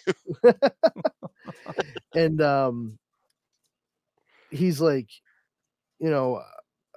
I'm not here so you can put me in a hospice. And she's like, I'm not putting you anywhere. I'm showing you where I used to live. And he's like, well, what? And that's when she explains to him, when I was 7 years old, I was diagnosed with leukemia. I spent 6 months in the hospital and then 2 years in here before I could go back home to my mom and dad. I had 22 operations and half of my hip removed. But for the most part, I've been fine, besides a relapse a couple of years back. They give me blood tests every month, but I've never let it hold me back. In fact, if I hadn't spent so much time in here, I don't think I'd have found my passion for reading and creative writing. I could have just locked myself away and lost touch with everybody, but I got off my ass and made myself into the person I really wanted to be. I might not be some indestructible superhero who's never going to die or get old, but I still live a life that means something to me. And they come across a little girl who's clearly got cancer. She's bald, likely from chemotherapy and radiation. And she sees Simon and she says, how come you're on crutches? You break your leg? No, I've got multiple sclerosis. Oh, right. You like my drawing? Sure. What is it? And she explains to him, this is how I'm going to decorate my bedroom when I get out of here. My dad said I could get a keyboard when I go home, and I'm going to have it sitting right here next to my bed. I'm going to be in a band when I'm older. I want to be a speech therapist too, but I definitely want to do some kind of music thing. To which Maddie says, I know why you like being a superhero, Simon. You just want to be loved like they're loved in the movies. But you've already got that at home. You know what I'm saying? And that's when we get like the whole Josh Baskins going back to his mom at the end of Big Thing. He goes to his front door and his mom's just like, oh my God, you're alive and relatively unharmed. You look like you could use a few pancakes. Have you had any recently? And Oh boy, Maddie, wheat cakes. ooh, wheat cakes. Yum. Thanks, Aunt May. I hate saying aunt, but regardless, Maddie's on the phone with her boss, and she's like, "Yeah, it didn't go the way I wanted, and he canceled our date, and he's leaving Earth. He's gone." And that's what the headlines read, and everyone's just like, "Oh no, what are we gonna do without Superior now?" Even though it's like been a week. Like, relax, kids. Like, you'll be fine. But at Sharpie's place, Orman's there, and he convinces Sharpie to make his wish. And the next scene we see is Sharpie's parents, mother and stepfather, both strung up, likely on the ceiling, completely bloodied and broken. They're obviously dead. He killed his parents. And all of a sudden, we see Tad Scott, the actor that we mentioned previously, and people are kind of giving him a hard time because Superior said the report says he's gone, but they're like, aren't you really Superior though? Come on, man, just fess up. And they're like, no, come on, I came here to visit my cousin to get away from all this. Like, just leave me alone. And the next thing we see is a giant tanker getting thrown into a skyscraper and splitting it in half. And people just running willy-nilly. And we see Superior's arch nemesis, Abraxas, standing in the middle of New York City, and he's clearly the one who threw the tanker. And Orman is like kind of at his feet. His arch And enemy is a movie by yeah, the Body Ventura. Wait, his arch enemy is the album by Carlos Santana? all of those things and more, kids. Tune in next week. Abraxas is actually also a Greek, like a Greek character or something like that Yeah, from yeah. mythology. Like a lot of Sounds like a cleaner, also like Hydrox. yes, my arch nemesis Hydrox, Let's just call him Hydrox. It's more the fun. great Oreo. My God. Anyway, don't dunk him in milk. That's his one weakness. No calcium. How did you know? But Mother's love. That's right. We just went through friggin' Ernest Scared Stupid. yeah, and but he's got like a giant purple mech suit, and he's clearly like very muscular and stuff. So looks kind of like a combination between like Lex Luthor and Brainiac, kind of.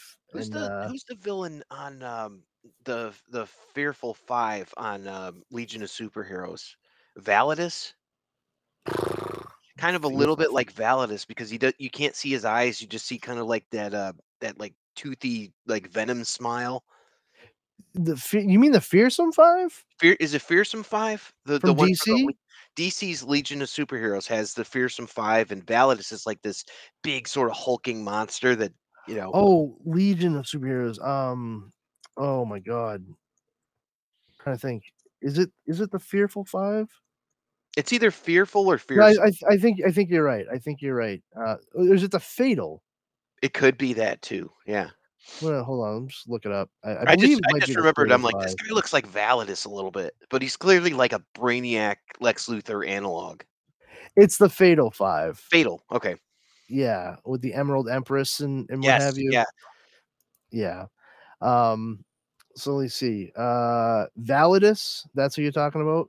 Yeah. Yeah. Let me, of course. Yeah, let me click on his name, but don't give me a friggin' picture of him.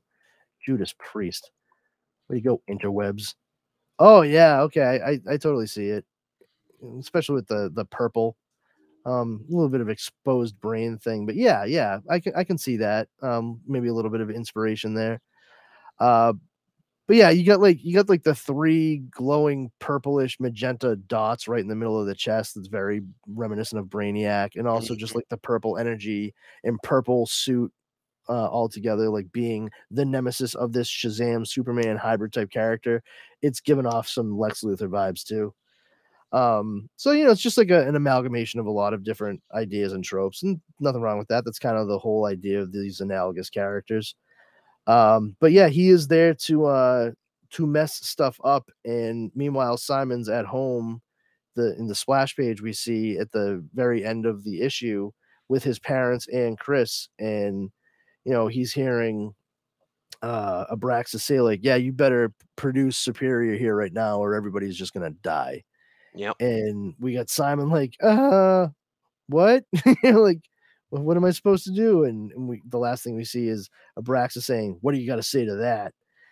And we come up on the last issue, and we we have we have Simon still needing to make a choice, which is what Orman is trying to push him towards. Selling his soul to be superior. And there's just like a whole bunch of havoc being wreaked all over the place. And he says, this is a job for Superior. And we see like a lightning bolt strike to Simon's house, which is very, very reminiscent of Shazam and Billy Batson turning into the titular superhero. And all of a sudden, a rush of wind past a lot of people, and we're like, "Oh, this is where it's going to happen."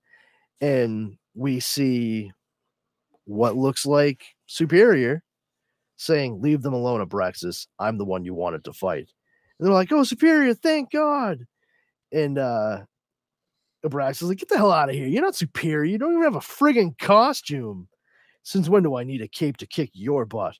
Now, why don't you and I go somewhere quiet and sort this out like men?" This is bullshit. My scanner says you're totally lying. And basically he zaps him, and it turns out it was Tad Scott, the actor, trying to protect everyone by stepping in and pretending he was Superior, which straight up, like, Badass. I love that part. badass, man. Yeah. Like, for real. Like, didn't need to do that. And he's like, well, nobody else is going to step in to try to save people or help people at all. It's up to me because I'm the closest thing we got. Uh, that's a real stand-up character, and for a guy that earlier in the story was just worried about his career and the appearances of things, and then we see he's just trying to get away and kind of sort his life out, and then he actually steps in more so than anyone else that we see, especially Simon. Like, yeah, his soul is on the table, but this guy has no powers, nothing like that, and he stepped up to try to save everyone. Like, he was genuinely a hero in that moment. Um, and as soon as he gets zapped, he's about to get a bus thrown on top of him by Really threw him under the Abraxas. bus. Yeah. Yeah, really threw him under the bus. And it turns out at the last second, Superior Simon shows up and stops the bus from killing Tad Scott. And he turns to Tad Scott and goes, "Your movies are awesome, by the way." To which Tad Scott's just like, "Thank you." And he starts throwing down with Abraxas, and it's exactly everything you'd figure. They're hitting each other, and the the shockwave from their blows are tearing apart buildings nearby, and they're throwing vehicles at one another, and zapping each other with energy and heat rays and all kinds of explosions and pew pews. And It's cool we to look just at. oh, it is. It really is. Like, Leinil Yu does a great job, and more so than the other stuff we've seen from Miller in these stories. Uh, there's good story and good substance behind what we're seeing. Yeah. It's not being done for the sake of doing it, and also, um, it's keeping the focus on Superior and Abraxas, the two super powered characters, instead of showing innocent people getting torn asunder, literally, by what is occurring. And Well, part of that, just also like I think it has a deeper meaning than that because when I was reading this, I wasn't seeing the two superheroes. I was seeing this kid finally standing up to his bully, It, just, for the Yeah. first time kicking you his took ass. you took the words right out of my mouth, because I was going to say, and going past that, we see Simon not just being there as the protector of everyone, but also taking a stand for himself, which he wasn't able to do with the same character in a non-superpowered form at the very beginning of the story. The one thing he wanted to be able to do, he is, but he's been forced into this situation. He had to give up himself, his soul, in order to stop this in a gambit to protect everybody, and finally stand up to his bully. I mean, and that's really at the crux of what Superman's creation was for, is because Jerry Siegel and Joe Shuster were nerdy four-eyed kids that got picked on by a lot of people. And Superman, his whole thing was always the champion of the oppressed. Who's more oppressed than the weak? Nobody. It's always about punching up, never about punching down. And we see just other different people's reactions. Simon's parents, Maddie Knox, and they all understand what the consequences of this could be. And of course, Abraxas is talking all kinds of shit, like, a body that can never age or die under Earth's yellow sun, or that pathetic little half-life you were living. Who wouldn't choose superpowers in your situation? And it's really important, and we'll get to it, but like, they keep describing Superior in a very particular way, how his powers work, his indestructible cells, and not being able to be hurt or killed. They're throwing down, and in the midst of all this, Simon is still grabbing people to get them away from the carnage and save other people's lives to protect them. And that's the type of person Simon is, and why he idolized Superior versus this psychopath that Orman turned to force Simon's hand. And we're going through, and we have Orman. He's actually like the one that he's fighting now. He's like the ultimate sort of like doomsday type character at this particular time.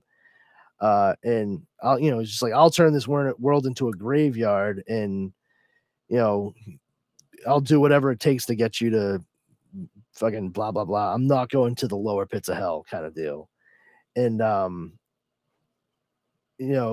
Sharpie meanwhile is saying like, oh, I laughed my ass off when you got that disease. I thought these powers were supposed to make you super.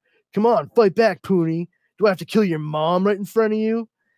And then Simon starts fighting back hard, and he rips off Sharpie's like protective helmet, and energy just starts pouring out. And Simon's great. He just goes, "You shouldn't have mentioned my mom, dickhead."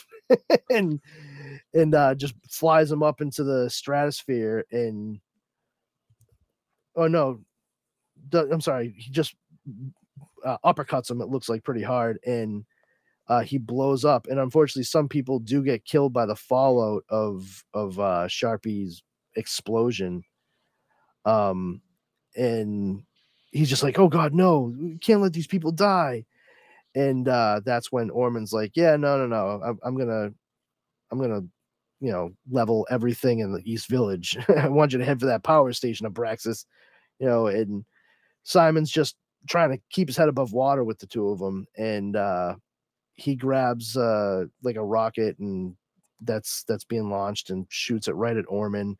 They're really just trying to tear each other up, and he grabs Abraxas by the back of the neck, finally flies him up into space, and says, I'm bringing you somewhere I don't have to hold back. And Sharpie's like, what? I don't understand. He goes, you will. And he just starts mollywopping him in space, just beats him to a pulp. And he's done. He's dead. I mean, look at the guy. I don't even think he has much of an upper body left. I think he might have destroyed his head. I think. But they're shooting missiles at Orman, and stuff's not going quite the way Simon planned to. And Orman's just like, all right, let's do this again. It might be impossible to actually kill you, but that doesn't mean we can't keep trying. This is amazing. To which Simon says, what are you talking about? I just smashed you into 1,000 pieces and brain damaged Abraxas. Why the hell would you think you've won? To which a woman replies, because it's 5 minutes to midnight, Simon, and I finally got what I always wanted. It didn't come cheap, but I finally bought my first human soul after 500 years of trying. To which Simon says, so? I'm hardly going to miss something I've never even seen before. What's one soul compared to millions of lives? Oh, Simon, are you really so spiritually unenlightened? A human soul is the most precious thing in the universe. It's worth 1,000,000,000 lives, 100 billion lives. You poor little boy. You've really no idea what you've just given up, have you? After 500 years of abject failure, they were casting me down into the deepest pit again. But this has secured my status for 5 more centuries. 500 years to wander the earth and maybe find another little crybaby willing to do anything to climb out of his wheelchair. To which Maddie shows up and she says, don't pay attention, Simon. He's got nothing. What? Ah, the girl with the childhood lymphoma. It's coming back, Maddie. It's coming back to beat you, and you'll never be able to have those children, just like you always feared. My goodness, you've done some very questionable things over the years, haven't you? I wonder if it's heaven or hell when that cancer puts you in the ground. I wonder where you're going to end up. Like I said, you don't own shit. What are you talking about? I swapped him superpowers for his immortal soul. I bought it fair and square, so don't tell me what I own and don't own. Yeah, that's right. You made him the most powerful superhero ever created. A character whose every single molecule is indestructible and impenetrable and undying and never aging under Earth's yellow sun. Every atom in his body is essentially immortal, and if Superior can never die, I just bought something I can never collect. Yeah, basically, you made a donation, asshole. Oh no. Oh, sweet seed, no. How much time do I have left? It's already midnight, Orman. And then all the demons show up, grab Space Monkey Orman, and drag him to the lowest pits of hell. To which Simon, all Bye. blooded, bye. To which Simon, standing over the closing pit opening, and says, oh my God, that was amazing. And he's like, how the hell did you figure that out? To which she says, I'm a pretty smart cookie, you know, winner of 2 daytime Emmys. And then Simon turns back into himself with crutches and pajamas again. And, you know, she's there like comforting him. And he says, I'm happy being me again. And as far as people know, Superior died in that final battle. He defeated the monsters and saved the world, but in doing so, paid the ultimate price and sacrificed himself so that we could all live. And of course, you and I know that clearly isn't true, but sometimes I wonder if losing those powers was actually a blessing in disguise.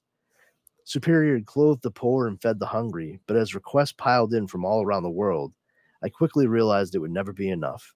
How could one man handle such awesome responsibilities? What would this have done to that 12-year-old boy? They mourned his passing like no one had been mourned before, an international funeral that brought the entire world together. He touched us all in his short time here, and as President Obama said in his memorial address, he made us all a little more decent just by his very existence. And you know, we see that people are kind of taking into account that basic decency. We're getting lots of scenes of vigils and people trying to adopt maybe a little bit of what it was Superior was putting out into the world, which is nice.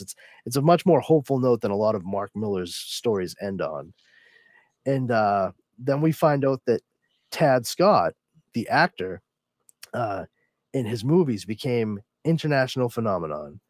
And of course, this was partly because he was the leading man in the world's biggest franchise, but it was also because of what happened in New York when he risked his life to save all of those people.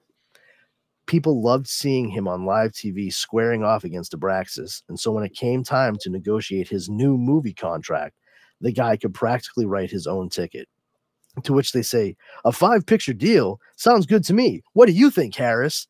So Tad Scott's career was doing very well because of the fact that he acted like a decent human being when the time called for it and nobody else could.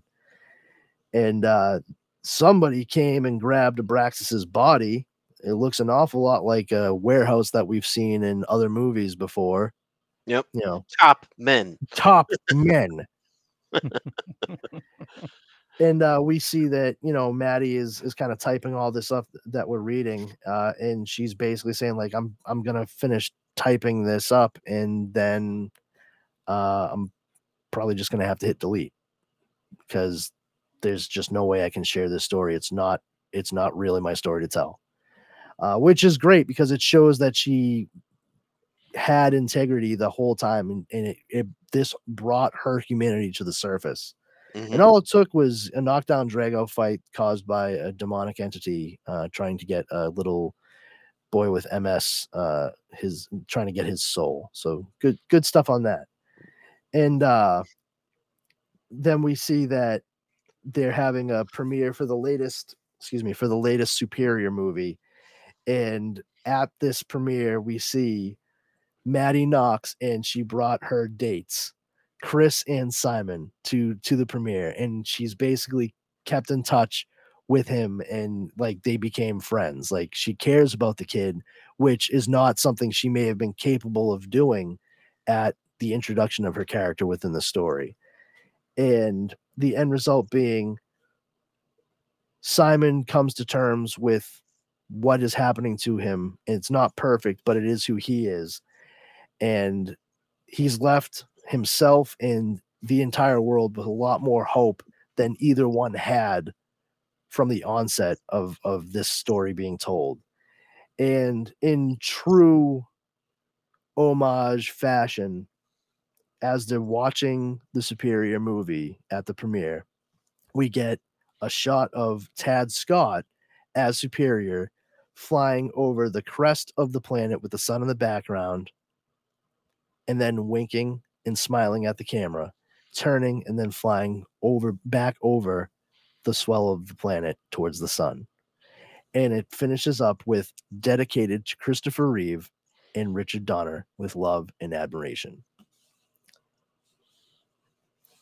Yeah, it was a great ending, you know, and Yeah, it was. it was unexpected that it was going to end in the way that it did. And after taking kind of a weird theological turn and all that, you're like, where the hell's this going to go? But I mean, at the end of the day, it's like the unexpected consequences here are that like essentially proved religion as well, you know, in this universe as well. So like Maddie and like what's his name, Simon, right?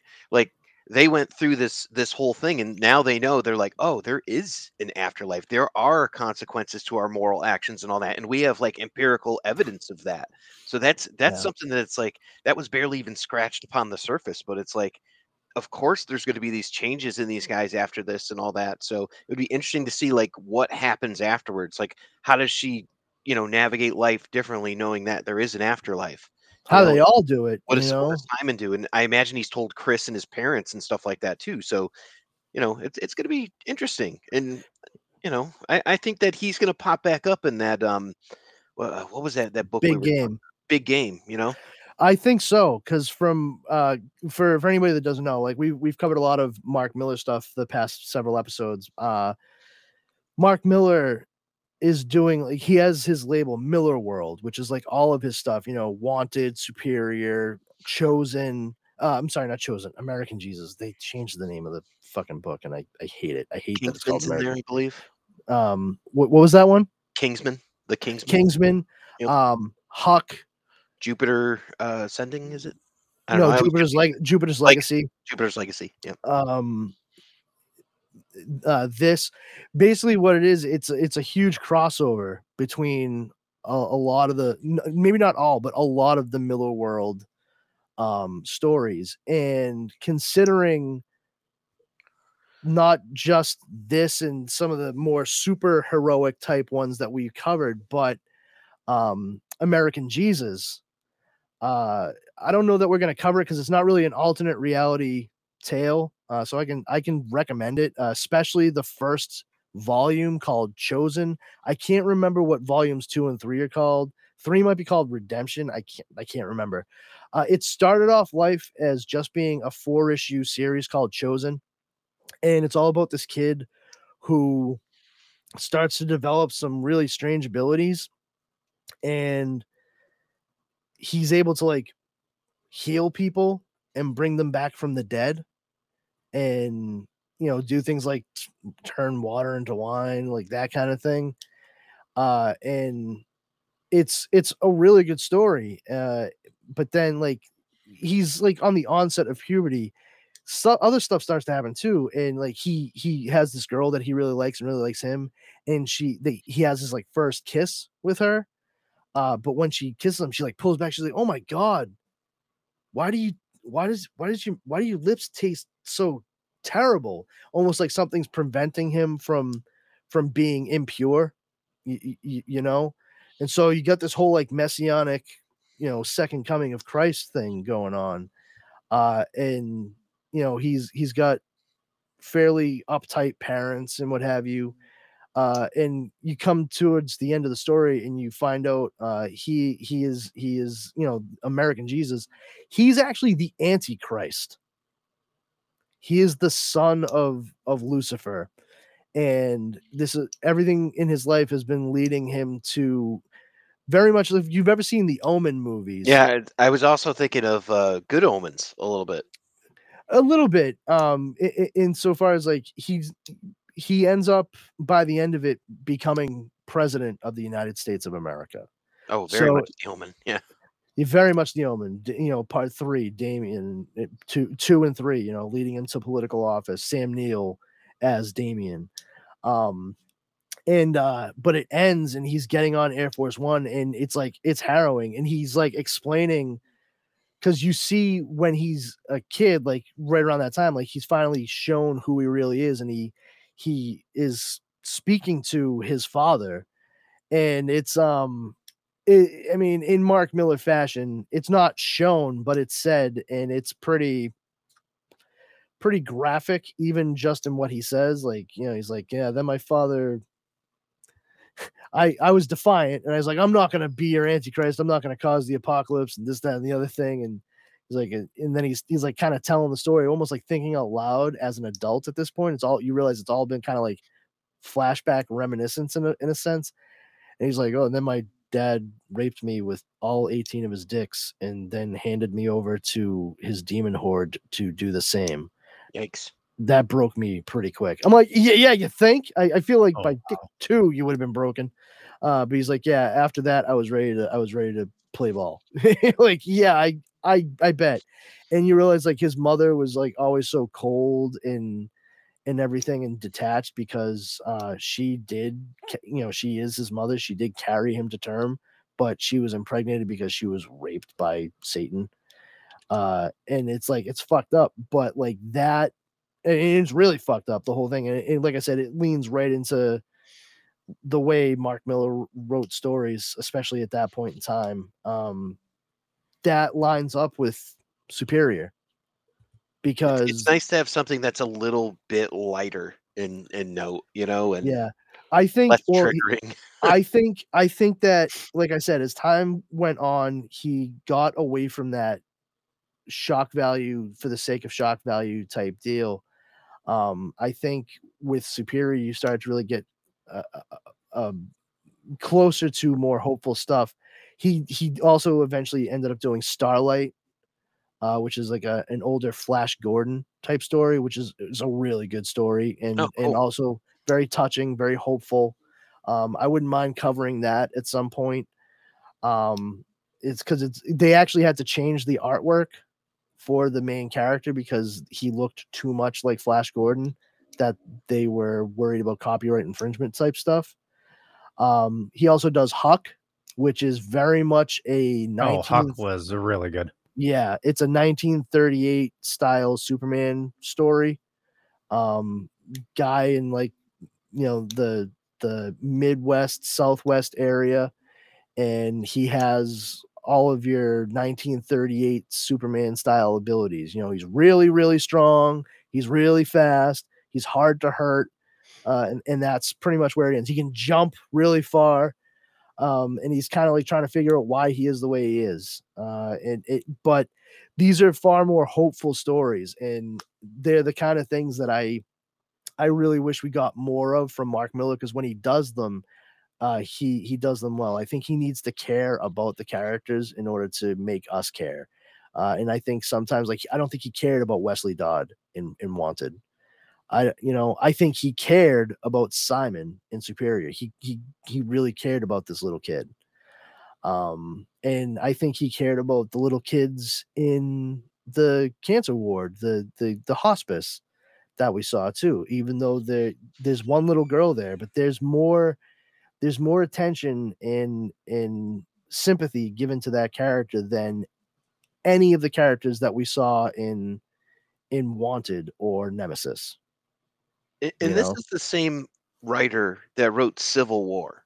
So it's kind of like what a crazy like spread you have there where it's like, okay, Civil War is a 7 issue run that's like become this huge linchpin in the Marvel universe. And it's like this is a 7 issue run, and it's like it's similarly as hopeful. I think they both have really good endings, but it's like, wow, what a difference in style, you know? Yeah, proper due propers, Civil War was not given it was given short shrift in mainstream media because the fact that they just glossed over the immensity of that story to slap the title onto a Captain America movie and really be so reductive in their approach to overall what that could have been. Like it's like somebody read Civil War, the entirety of the series, like tie-ins included, by Mark Millar and all the other writers and artists for the comic book story arc. And they're like, oh, well, Captain America versus Iron Man in different factions, and then we have Spider-Man show up. So that's like the same thing. What? No, not at all. I mean, kudos to Mark Millar. He did the one thing that I thought made fucking it's like one of those things where this makes immense sense. He made Tony Stark a mentor, and this was like before the movies. He made Tony Stark like a bit of a mentor, a father figure for an older, a 20 something Peter Parker who didn't really have that for somebody who didn't end up becoming a supervillain. And then Peter Parker was like, you know what? I'm going to be legit, joined the Avengers and revealed his identity to the world himself. Like, I am Peter Parker. And there were a lot of people who were like, awesome. And then a lot of people who felt absolutely fucking betrayed, like J. Jonah Jameson. He was like, I can't believe you made a fool of me for all these years by working for me and doing that. And, to which Peter was like, made a fool of you. Dude, I had to listen to you try to turn me into the villain of every story for years since I was a kid. Like, go pound sand. But the importance of that story overall, like you said, to the Marvel universe, and if they had just left it the way it was, I think we'd be getting even better stories without having to reset everything constantly in Marvel Comics, regardless of what Marvel Studios does. Um, and it just goes to show, like, you have Mark Millar doing stuff where he clearly was able to work with people and come up with a really good plan for a story arc for mainstream stuff. Yeah. He cared about what was happening. He really thought like this could have some really excellent story positives later down the line. And you see that at work in some of the stuff since that point. I mean, in the same breath, you still have Mark Millar at that same time with Leinil Yu, I believe, doing Old Man Logan. And like Steve that. McNiven. Oh, Steve McNiven. I'm Yeah, sorry. You're and right. he Yeah, did Steve. and he did Civil War with him, and he did Nemesis with him. Nemesis, yeah. But you still have like Old Man Logan being done, which is touching very much on the same kind of like edgy shit that Mark Millar likes to do. But I think there's a lot there that Mark Millar can do that has a lot of heart, and I hope that we get to a point where he's doing more of that, and it's not just ultra violent and crass for the sake of being ultra violent and crass. We'll get to cover a couple of those things later on. They're more hopeful, so it's not as icky feeling as some of these things that we've covered. I do think Superior was a great way to kick off October and finish up with Mark Millar, Miller World for the time being, because, like I said, it it's a Faustian agreement. It's a deal with the devil, and I try to go with some spookier stuff when we hit this time of year, and I feel like that's a good transition. I do recommend for anybody out there that likes these pastiche type characters to give it a go. This really is a good one. It's 7 issues that we buzzed through in just a couple of hours. We didn't hit every single point because we want you to be able to go through it panel by panel yourself and really, enjoy it for what it is. We're giving you broad strokes. And with that being said, I really enjoyed it. I hope you guys did as well. What a palate cleanse. Yeah, it was a lot better than the other books. I liked it. I did this on purpose. It was all a ramp to this particular story. It was like I know that Wanted is like fun on the face of it, but when you get into the nitty gritty, it's like, oh, the pastiches are great, but like what the fuck? And then you get to Nemesis, and it's like it's like the worst. I wanted to ease into like kind of the idea of what he does, and then Nemesis I fucking hate. Like I don't like it. I really don't. It's The second comic series was a lot better. I'll say that, like, as opposed to the first one. Like, the art from McNiven's awesome in the first one, but it's so just like you say, edgelordy and like tongue in cheek and just like overtly gross in a lot of points, and it's just like, I still don't understand how that woman and her child ended up in front of the fucking turned tanker in the tunnel. Like it just doesn't make sense to me. But regardless of all that, it was done on purpose to get it to this point where we ended it with a hopeful superhero pastiche story that Leo involved... didn't even have to read Nemesis, so it's like I know, consider yourself lucky, pal. Yeah. But that's all right, Leo. Look, legitimately, like very soon, you're gonna have to read some Fantastic Four shit because I'm gonna make you read a story that heavily involves a pastiche. So gear up. Read the fucking book that I got you at Terrificon. For anybody that wants to know, I bought him the Marvel Masterworks Volume 1 of Fantastic Four. Yeah, hold it up for everyone to see. It's propping up his coffee mug right now. It's Sweet Aunt Petunia.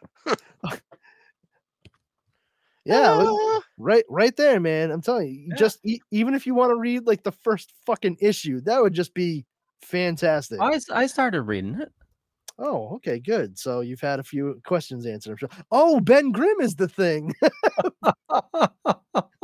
Oh, she turns invisible. That makes so the Invisible Woman name's not just clever. All right, I get it.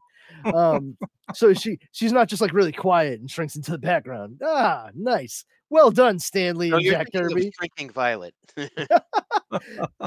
Shrinking Violet. We're bringing it back to the Legion of Superheroes. Yeah, I know. Again, huh?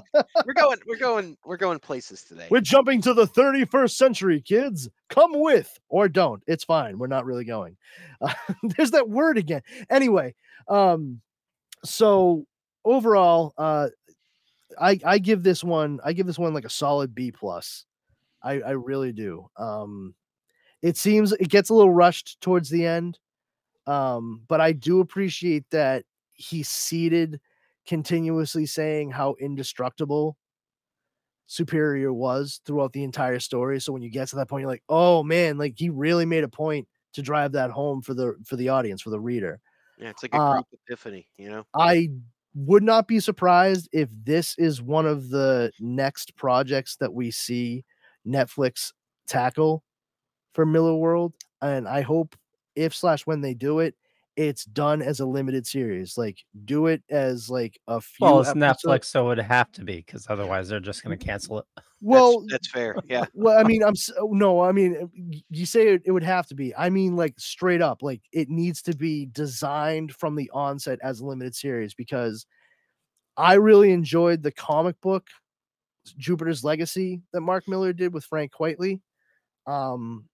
And they made it into a series on Netflix and they canceled it after one season, which was a huge disservice to the comic book as it is. I do recommend checking that out. Well cast too.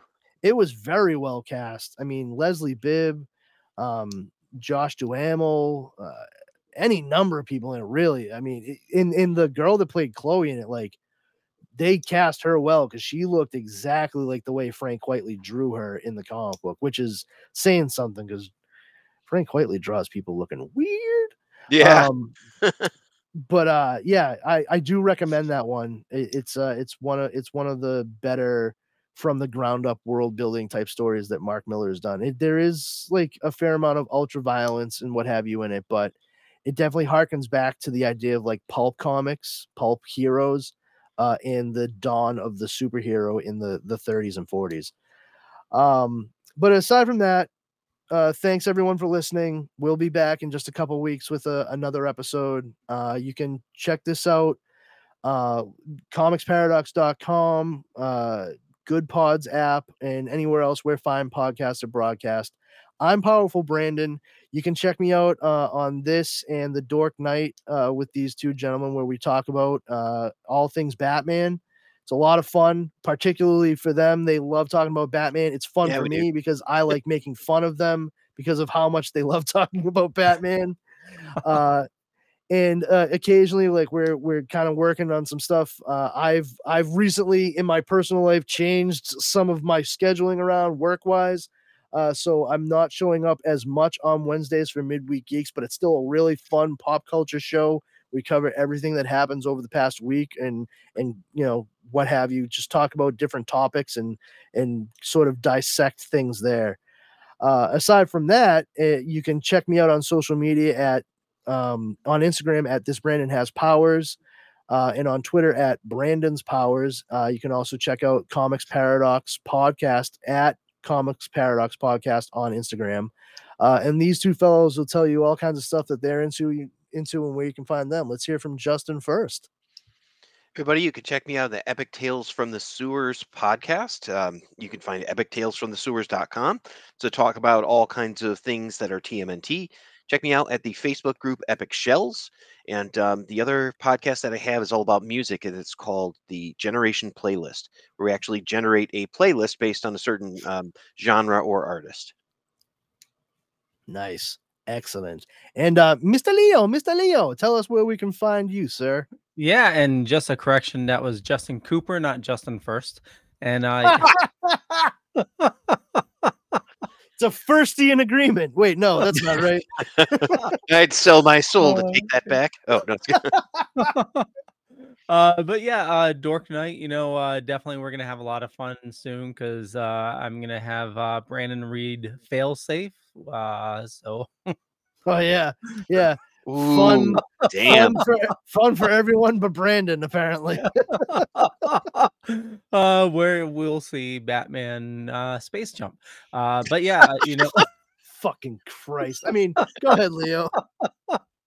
But yeah, I do a bunch of stuff. Splash Pages on Tuesday, Midweek Geeks on Wednesday, Still Token With also on Wednesdays. But yeah, head on over to thedorkening.com. You can learn more about me there and the podcast network. A lot of awesome people doing a lot of awesome stuff. And yeah, that's about me. All right. Well, thanks everyone for checking us out. We'll catch you on the flip flop. And until then, keep a good thought in your head, a song in your heart, and a jelly donut in your glove compartment in case you get hungry while you drive. Excelsior! Excelsior, true believer. I can't get over this. So the only thing left to say, of course, is the one obvious thing. Excelsior!